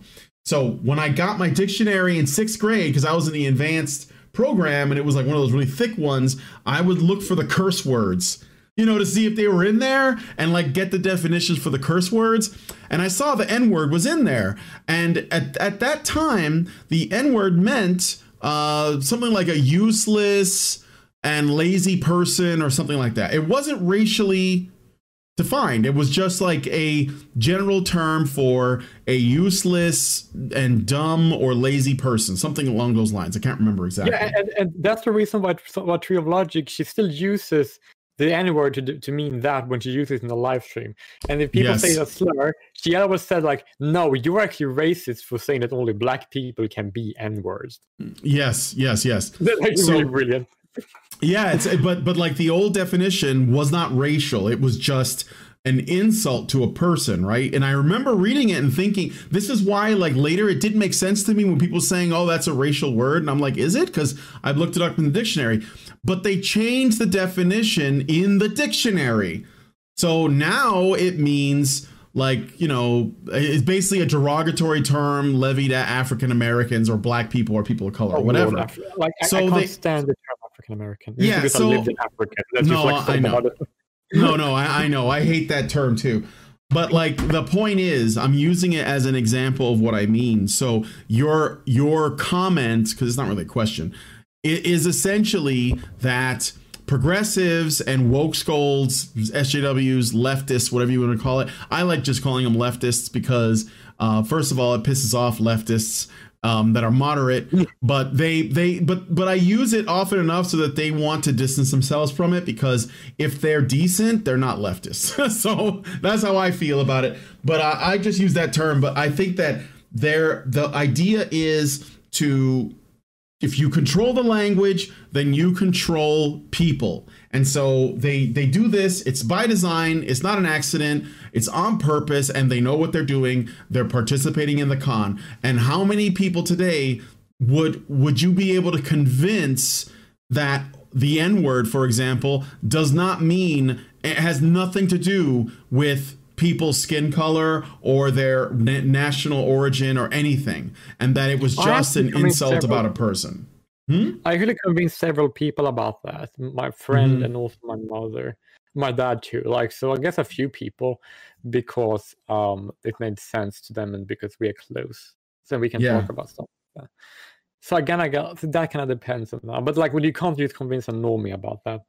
But I also kind of realized that if somebody, for example, they use the definition from a dictionary as a truth, I'm like, but if they are not in favor of like leftist policies, they don't want communism, they don't want feminism, then why do they allow the communist feminist types to define reality according to why do they use their ideology as a source of why me, who's not leftist, by the way, is wrong? Like, they are literally like, then why then do you think that there's like a reason why I shouldn't say that they are just leftists themselves or female supremacists, because if they're letting those people define reality for them? Why? No, why shouldn't I call them out, and why should I take them seriously when I do that? Oh, I mean, I call them out. So yeah, why not? I mean, like, I think a lot of people are unknowingly participating in this game. So, you know, on the one hand, I know it's a con, and I know that the smart people know it's a con, so they don't believe their own bullshit. But there are a lot of useful idiots that do, and they want to be kind. And so I'm even doing it a little bit by saying N-word instead of the real word. And the reason is because I'm thinking about, like, could this be used against the channel? And because sometimes obviously, but I still occasionally say it, like, and it's not because I made a mistake or something, you know. It's just because I frankly don't give a shit about that word. It doesn't have power in my mind. But the con goes, you know, people who are considered to be authorities are the only people that you should listen to, provided that those authorities agree with their worldview. And that means that if you get the scientific community to all agree on something that you like, that you find politically expedient, like, say, climate hysteria, for example, then everyone has to go along with it. Otherwise, they don't believe in science. Like, you get to use this against them. If you get a bunch of feminists to agree, and of course they're going to, you get a bunch of academics to all sign off on each other's papers about rape culture, about the wage gap, about gender being a social construct, whatever, about transitioning children. If they all agree, which they will because they all share the same worldview, then you get to say, look at all of these academic papers that confirm my belief. And you can't objectively toss it out because You can, but I'm saying like it wouldn't work on them. Like they wouldn't like want to suddenly go back and say maybe we should reevaluate, because it's not about whether or not what they're pushing is true or false. It's about whether or not it will get them what they want. So they just use this to get what they want. It's like, have you ever seen socialist debate with or leftist debate with anti-leftists or anti-communists or anti-SJWs? And they basically say that right-wing policy and capitalism and racism is things I don't like and things that are wrong. And if you don't agree with me, then you are wrong because I define it so. And then you're like, no. But that's like, it's like, it doesn't make any fucking sense. But that's what I do. But I also would like to say that if anybody anybody who points to consensus when it comes to science doesn't make any sense, because they're rejecting the scientific method. Because if you don't believe in the scientific method, then you can't believe that science is a consensus, because that doesn't make any fucking sense by any by any standard at all. Like, no, it's okay. Really illogical. And that's the reason why, if somebody isn't a feminist, someone isn't a leftist, at least not identify as such, right? Then why would they use leftist feminist dictionaries to define their terms when they're having political discussions? Unless they are either that, even though they don't know it, is controlled opposition. And why should I take them seriously? And why shouldn't I call them leftists or call them out on it? Yeah, well, I shouldn't, but yeah, well, I would say that people still use the words because these new definitions, and they take these leftist arguments seriously. I think the reason why is because even people who stand against it, whether they're conservatives or right wingers, like as in libertarians or ANCAPs, they play by the left's rules because the left created the rules, and they're playing by those rules, and that's the problem, right? So if a person sets up a chessboard and they give themselves, I don't know, a bunch of like advantages, and yet you sit down to play chess with them anyway, you're going to lose, because they have given themselves whatever advantages, maybe more time to move, maybe they allow themselves to take moves back and redo them, but they don't do the same for you. And you may not, you may think that you could win this chess game because you figured out the fact that they are rigging it. So you think you can just sort of outmaneuver them in some way. But the problem is that you're playing chess in the first place, when they're not. They're clearly playing something else. It just looks like chess, right? Or I don't know if that's a great analogy, but you know what I mean? Like, so when, for example, and this is something that I've talked about a lot. So I have watched people that are in the center, like Tim Pool, like Carolyn Borisenko. I don't know if you guys know who I'm talking about, that have basically tried to form arguments against SJWs, but they use the terminology and the definitions of SJWs to fight them. Okay. Oh, that actually, one of my friends actually, if I may continue on that point. Yeah, it's okay. Go ahead. Like one of my friends, he basically said that the issue with that is that they basically are giving them the facts and they're not actually tone. But if they're facts that they believe in patriarchy and white supremacy, if their facts were true, then their reaction to their facts would be completely reasonable. Like if you think that 1 in 3 women are raped on every American campus in the world and have been for the last 200 years, then like hysteria, it kind of makes sense. Like if you believe we live in a white supremacist society that treats, where people are killing blacks and only blacks for no particular reason every day, and institutions are incredibly racist, then the hysteria and the problem, it kind of makes sense, right? So if you give them the facts and attack the tone, you're just going to like trying to put out fire with oil. You're just going to tell them you are 100% correct in saying in your facts, but you are being too radical, so therefore you're wrong. But if you give them the facts, then you're giving them the reason to be radical. Like if their facts were correct, then their reaction would be completely justified. That's just like if I, for example, if someone like an MRA, for example, were to be completely unhinged or radical, then there would be nothing wrong with that because the facts are correct and they will be justified. You know what I'm saying? And the reason why they are wrong is because the facts are not reflective of reality, right? But our facts are reflective of reality because we can demonstrate it. Yes, but they're trying to control what is real and what is not. So you have to these are the things I would say do not do, okay? Do not try to point out their hypocrisy because they don't care about it. If you are doing that, do it with someone who's on the fence or doesn't really understand. Do not say they're the real sexists or they're the real racists or they're the real homophobes because you are essentially validating the narrative that there exists rampant racism, sexism, and homophobia. Instead, if you look, go ahead. If you look to the laws that are being written, especially against, if you go to many countries, like you can go to Brazil, South Africa, Britain, America, and then you look at laws, like there are a lot of horrible racist laws, but the racism is the inverted to what the people are pretending that there is, if that makes sense. Yeah. So therefore, if it makes sense to point that out, but you need to point out exactly how it is, and if you basically point out that, then your fact will be correct.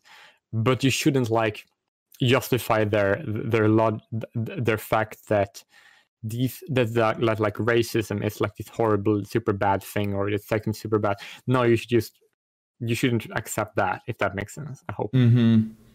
Well, I think that racism, by the way that the left defines it, and they do set the terms, and this is why we should not play their game. It's actually, by their definition, it doesn't exist. Like what they're actually claiming is something that happens to people. If there is discrimination, it does not happen to people on the basis of the color of their skin. It happens to people on the basis of presumptions about the culture that they are that they have a problem with. And that could manifest for a number of reasons. It could be envy, it could be language differences, it could be affiliations with maybe some negative cultural elements that people don't want to be around. But it's not just skin color, because I will explain why that is. And I think this is something that people are not comfortable with. If you look at what's going on in San Francisco, there are attacks on Asian people that blacks are committing against them. And Thomas Sowell's written about this in his books. And basically, he explained that the reason this is not new and it's been going on for a long time. And the reason for it is cultural, because what's happening is you get people, Asians in this case, like Chinese, Vietnamese. And by the way, the majority of these Asians that are being attacked, that have come here and emigrated here, they're not supportive of China. They're usually from Taiwan or Hong Kong, or they're Chinese people that don't want to be in communist China. They're generally against that. That's why they come to the States, because they want to open a business, right? And they come here and then they open a small business. Most of the time they're family owned. And so you have everyone that operates this business, it's a family owned business, and the people in the family are all employees there. And they usually open their business in low income urban areas, like one I grew up in. So in Chicago, we had these low income neighborhoods that I lived in, and the small businesses, not all of them, but a good number of them were owned by either Orientals or Middle Eastern people. And those people did not live in those neighborhoods. So they weren't really a part of the community. No one knew their names or anything like that. But they worked there, they bought property and opened a business there. And the existence of such businesses in these low-income areas created animosity, because the people who lived in those low-income areas, blacks and Latinos, for whatever reason, felt as though the Chinese or or even Middle Eastern people were stealing business from them, because they were earning money there and they worked there and they owned businesses there, but they weren't a part of that community.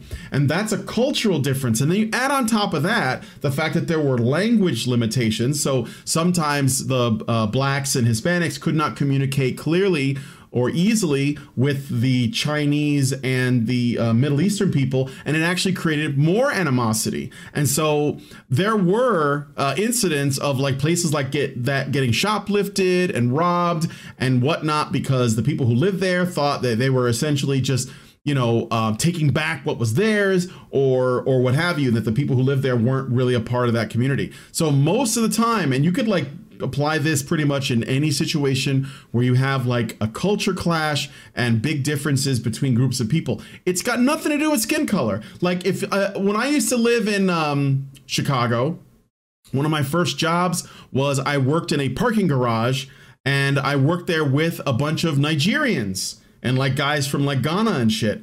And those guys, they were doing really well for themselves, and they didn't have any problems with racism from white people. They had problems with racism. Well, they call it racism, but it doesn't make sense to me. They had more problems with black people that lived in Chicago, because Nigerians and like other Africans, West African people that came here as immigrants, they avoid blacks. How is that racism? Like they're irrelevant. I mean, like, so go ahead. Just to play the devil's argument would be to like one could say that when I live in South Africa, there's a lot of racism between ethnic groups, and that usually don't take skin color into consideration, right? Because there are several ethnic groups or several people dislike other ethnicities, right?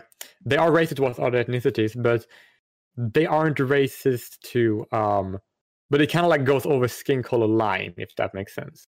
So like the worst example of racist hate crimes would be black victims and black perpetrator, but it's different ethnicities, because a lot of people dislike they're racist towards other ethnic groups because of historical reasons, right? And usually that's like black.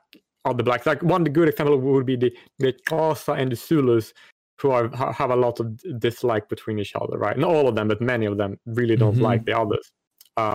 So, and that's why they get attacked. And I think that could be similar to like other blacks, if they are like in people that immigrate to America from West Africa, they are like ethnically different from the blacks that are absolutely. Well, America. More than that, they're culturally different.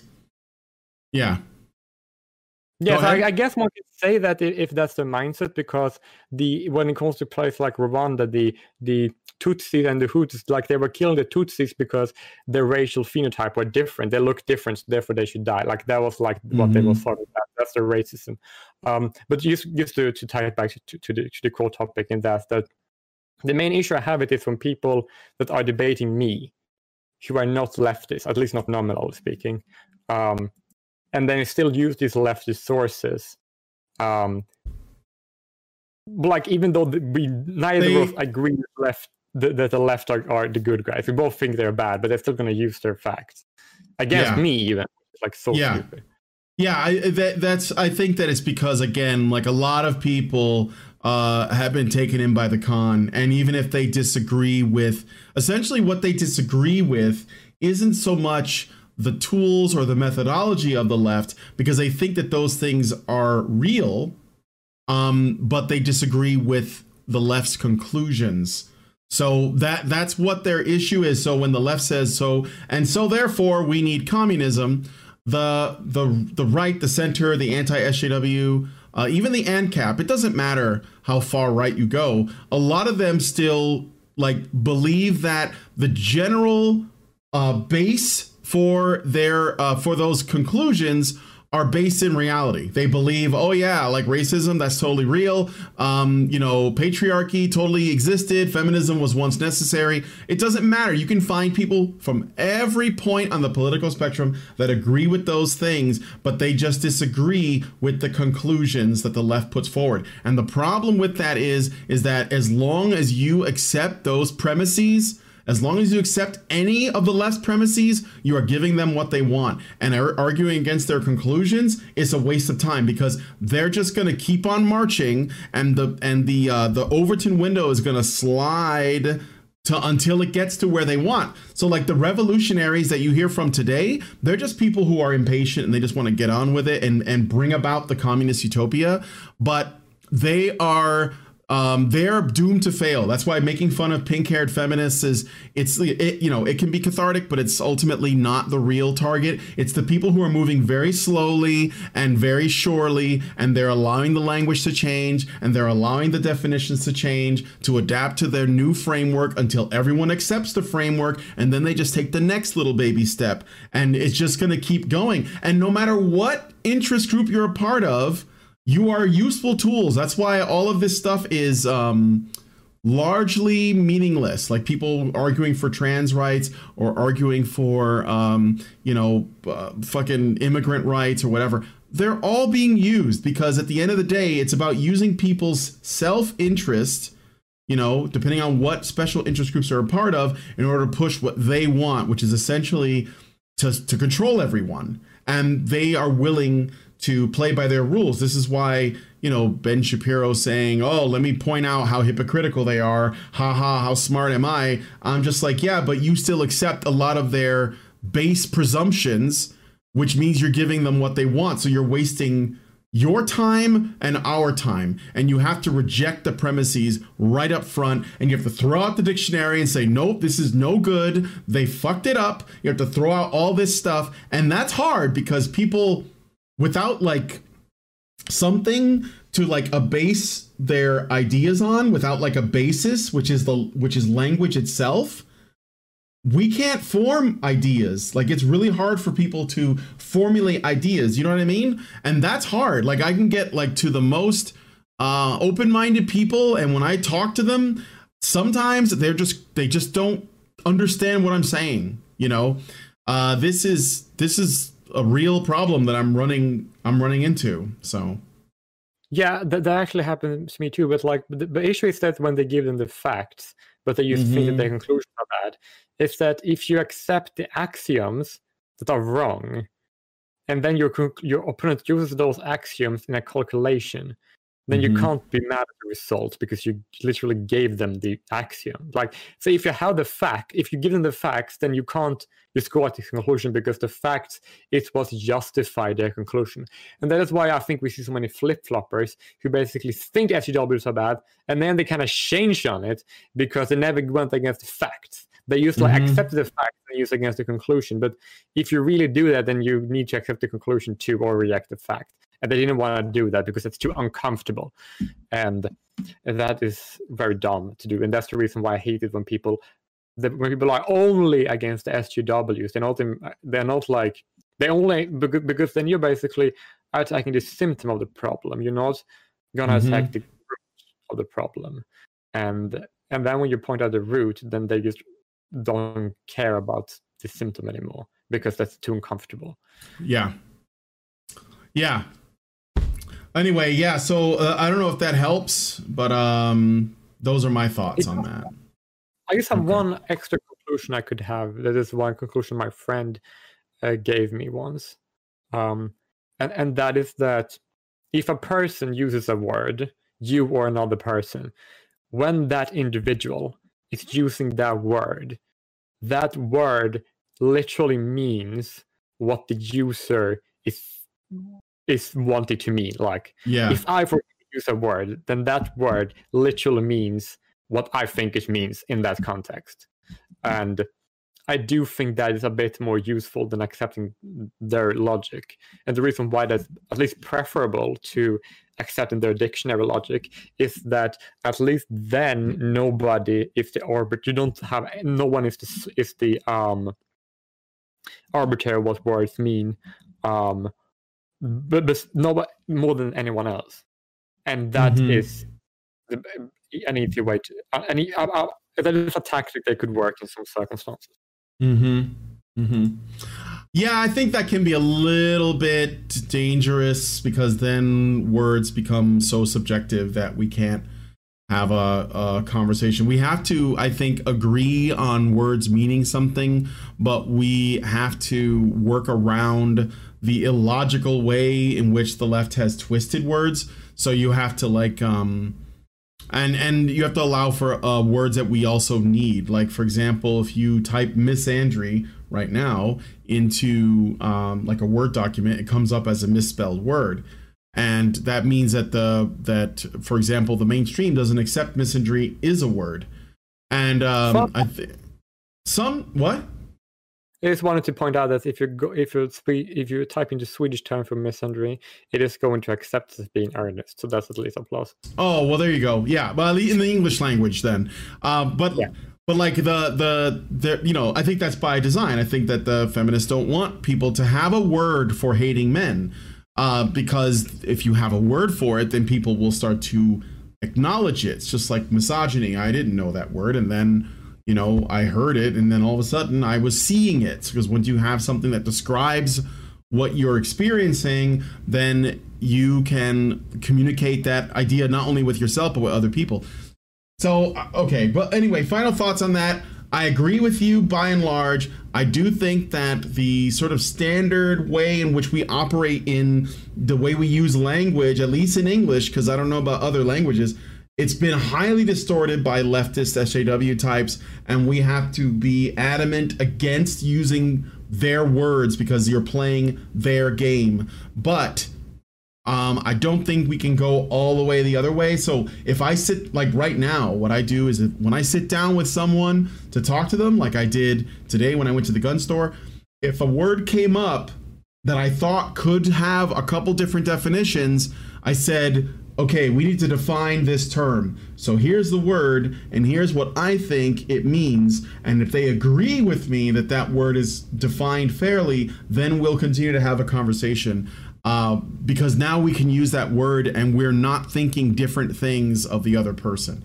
I think that might be the way you do it, Yeah, but because one example one can determine what a word means, that would be to use the word in the most logical sense. Like if I'm using a word in a way that is logical in a definition, like I define it in a logical way that makes sense, right?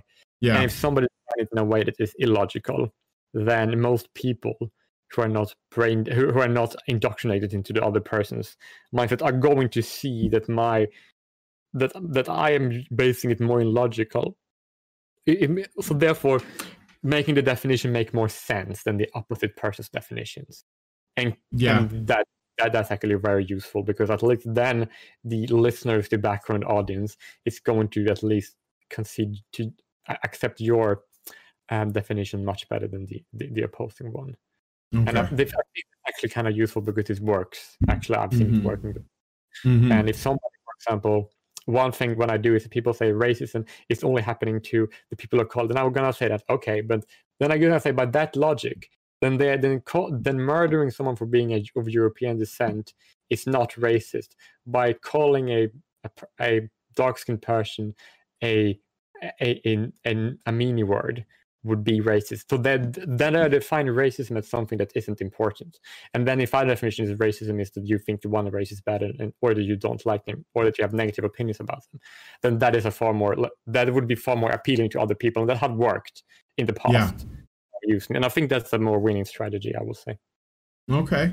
Yeah, I could take that. I'll let the chat talk about it. You guys can give your thoughts on all these questions, and also your thoughts on the parts I've read of King, Warrior, Magician, Lover. I am interested to see where they go with that. So, Jay Willie, thanks so much. I'm going to move you into the screening room. Okay. And I did get one more. It's just a text question. I'll go ahead and take it really quick. So Darsonic 413 has a text topic for you. If you don't have time, bring him on a call. Yeah, I'm just going to read it out. He's been concerned with the tendency for people to say that it's only fake nerds who have co-opted nerd culture to push a political or social justice agenda. He thinks it's dangerous for us to forget that sometimes it's real nerds who are doing this. All right, well, I can't speak for why people would say fake nerds, but I'll tell you why I'm inclined to do that myself. So I don't want to speak. My ideas don't reflect other people's ideas. If you are passionate about a given subculture or hobby, say you're a big Star Wars fan, say you're a big Lord of the Rings fan, say you're big into Dungeons and Dragons, or you're a big gamer that plays a lot of, I don't know, Monster Hunter or Resident Evil, or whatever it is, doesn't matter, because these things have infected basically everything if you're a Trekkie. you got into this hobby because you loved whatever it was, source material. You loved Marvel Comics, you loved Star Wars as it was, right? You loved Dungeons and Dragons as it existed. There was something about it that sucked you in and made you a nerd about, or a geek, which might be a better word, about this particular hobby. Okay? So, if you have an initial love or passion for a given hobby, then it would seem to me to be antithetical to want to change it for social justice reasons, because then you're not actually in love with that hobby because you want to change it, right? Like, it's not fine the way it was. Like, if you thought that, I don't know, if you thought that Star Wars was sexist or homophobic, and you thought it was so important that you wanted to see it addressed, why would you get into Star Wars at all? So I think that on some level, I can understand where it's coming from. Let me also add one more thing on top of that. If you are a nerd who is also like pretty like socially liberal, which I think most nerds are, to be honest, because that just seems to be a trend, right? When I say socially liberal and not leftist, because socially liberal people are usually fine with like letting people live the life however they want, and they don't generally want to force people to accept things or to change things or to adapt to something or whatever. They generally have a live and let live approach. Like, you know, let's say you were a gay person and you wanted to play Dungeons and Dragons, and you got to a table of people at a convention and they were homophobes, so they were saying homophobic stuff, like maybe they're making gay jokes or something, and you, for whatever reason, were not comfortable with it. Well, if you're a socially liberal person, you'll just leave and go find another table where people will be less like that, whatever. Okay. Or you'll just sort of stick it out. Maybe you'll joke with them and maybe they'll learn you're gay, and you'll find out that they're not probably homophobes and they just like making gay jokes. Right. But if your identitarian politics is more important than your hobby, even if you have that hobby, then you may not be a fake nerd, but your priorities are inverted in such a way that you basically feel that you being a black gamer is more important than you just being a gamer. And if you being a black gamer is more important than you being a gamer, then you might become insufferable around people, but also stay a nerd. And the fact is that insufferable people exist in basically every subculture.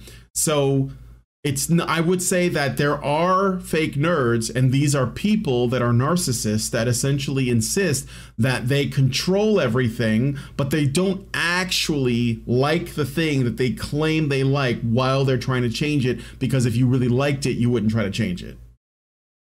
And then there are people who they like the thing, but they're also insufferable people who always put themselves in the center of everything, and they or maybe for them just being an activist is like a step above being a hobbyist, and so they think it's just higher priority.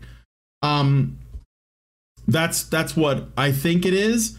I don't know if it's dangerous to do that, but I do think that gatekeeping, I'm all for it personally.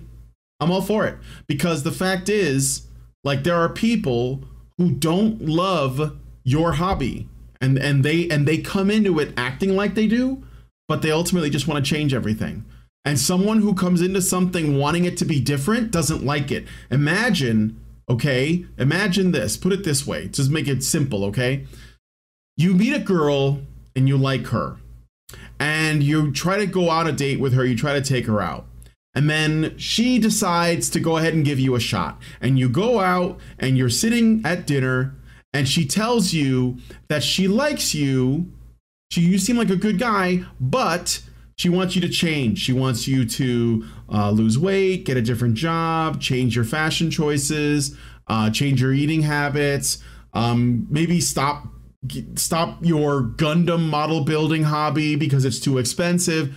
whatever. But she wants you to essentially change a bunch of things about yourself. But she also claims that she likes you. Well, odds are she doesn't.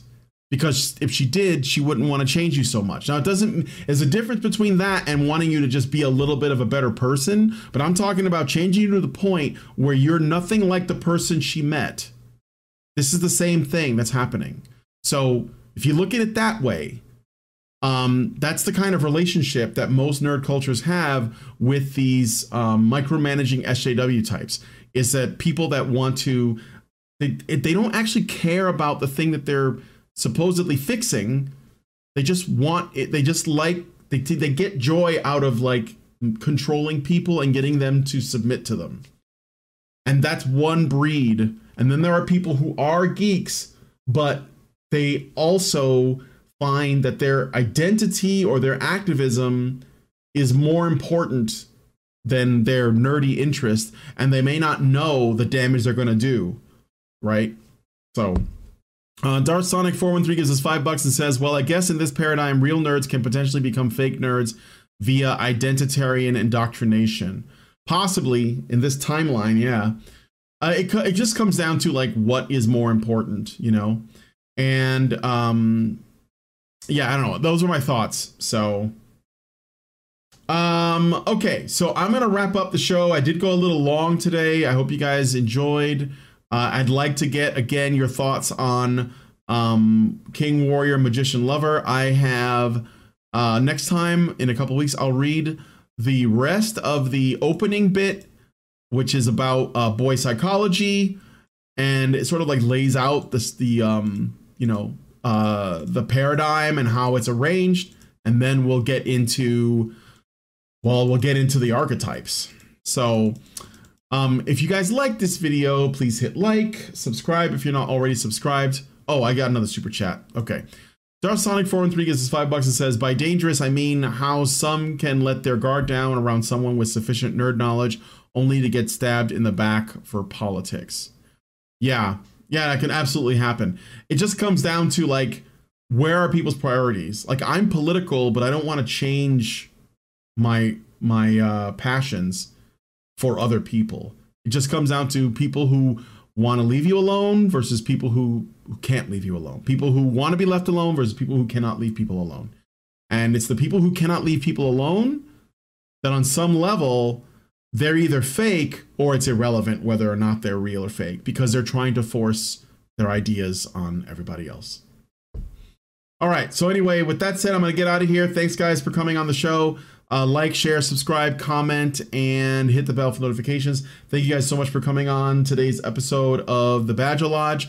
Thank you to the screeners, Darth Sonic and Swashberry. And I'll talk to you guys in the next one. I'll see you in 2 weeks for more of this.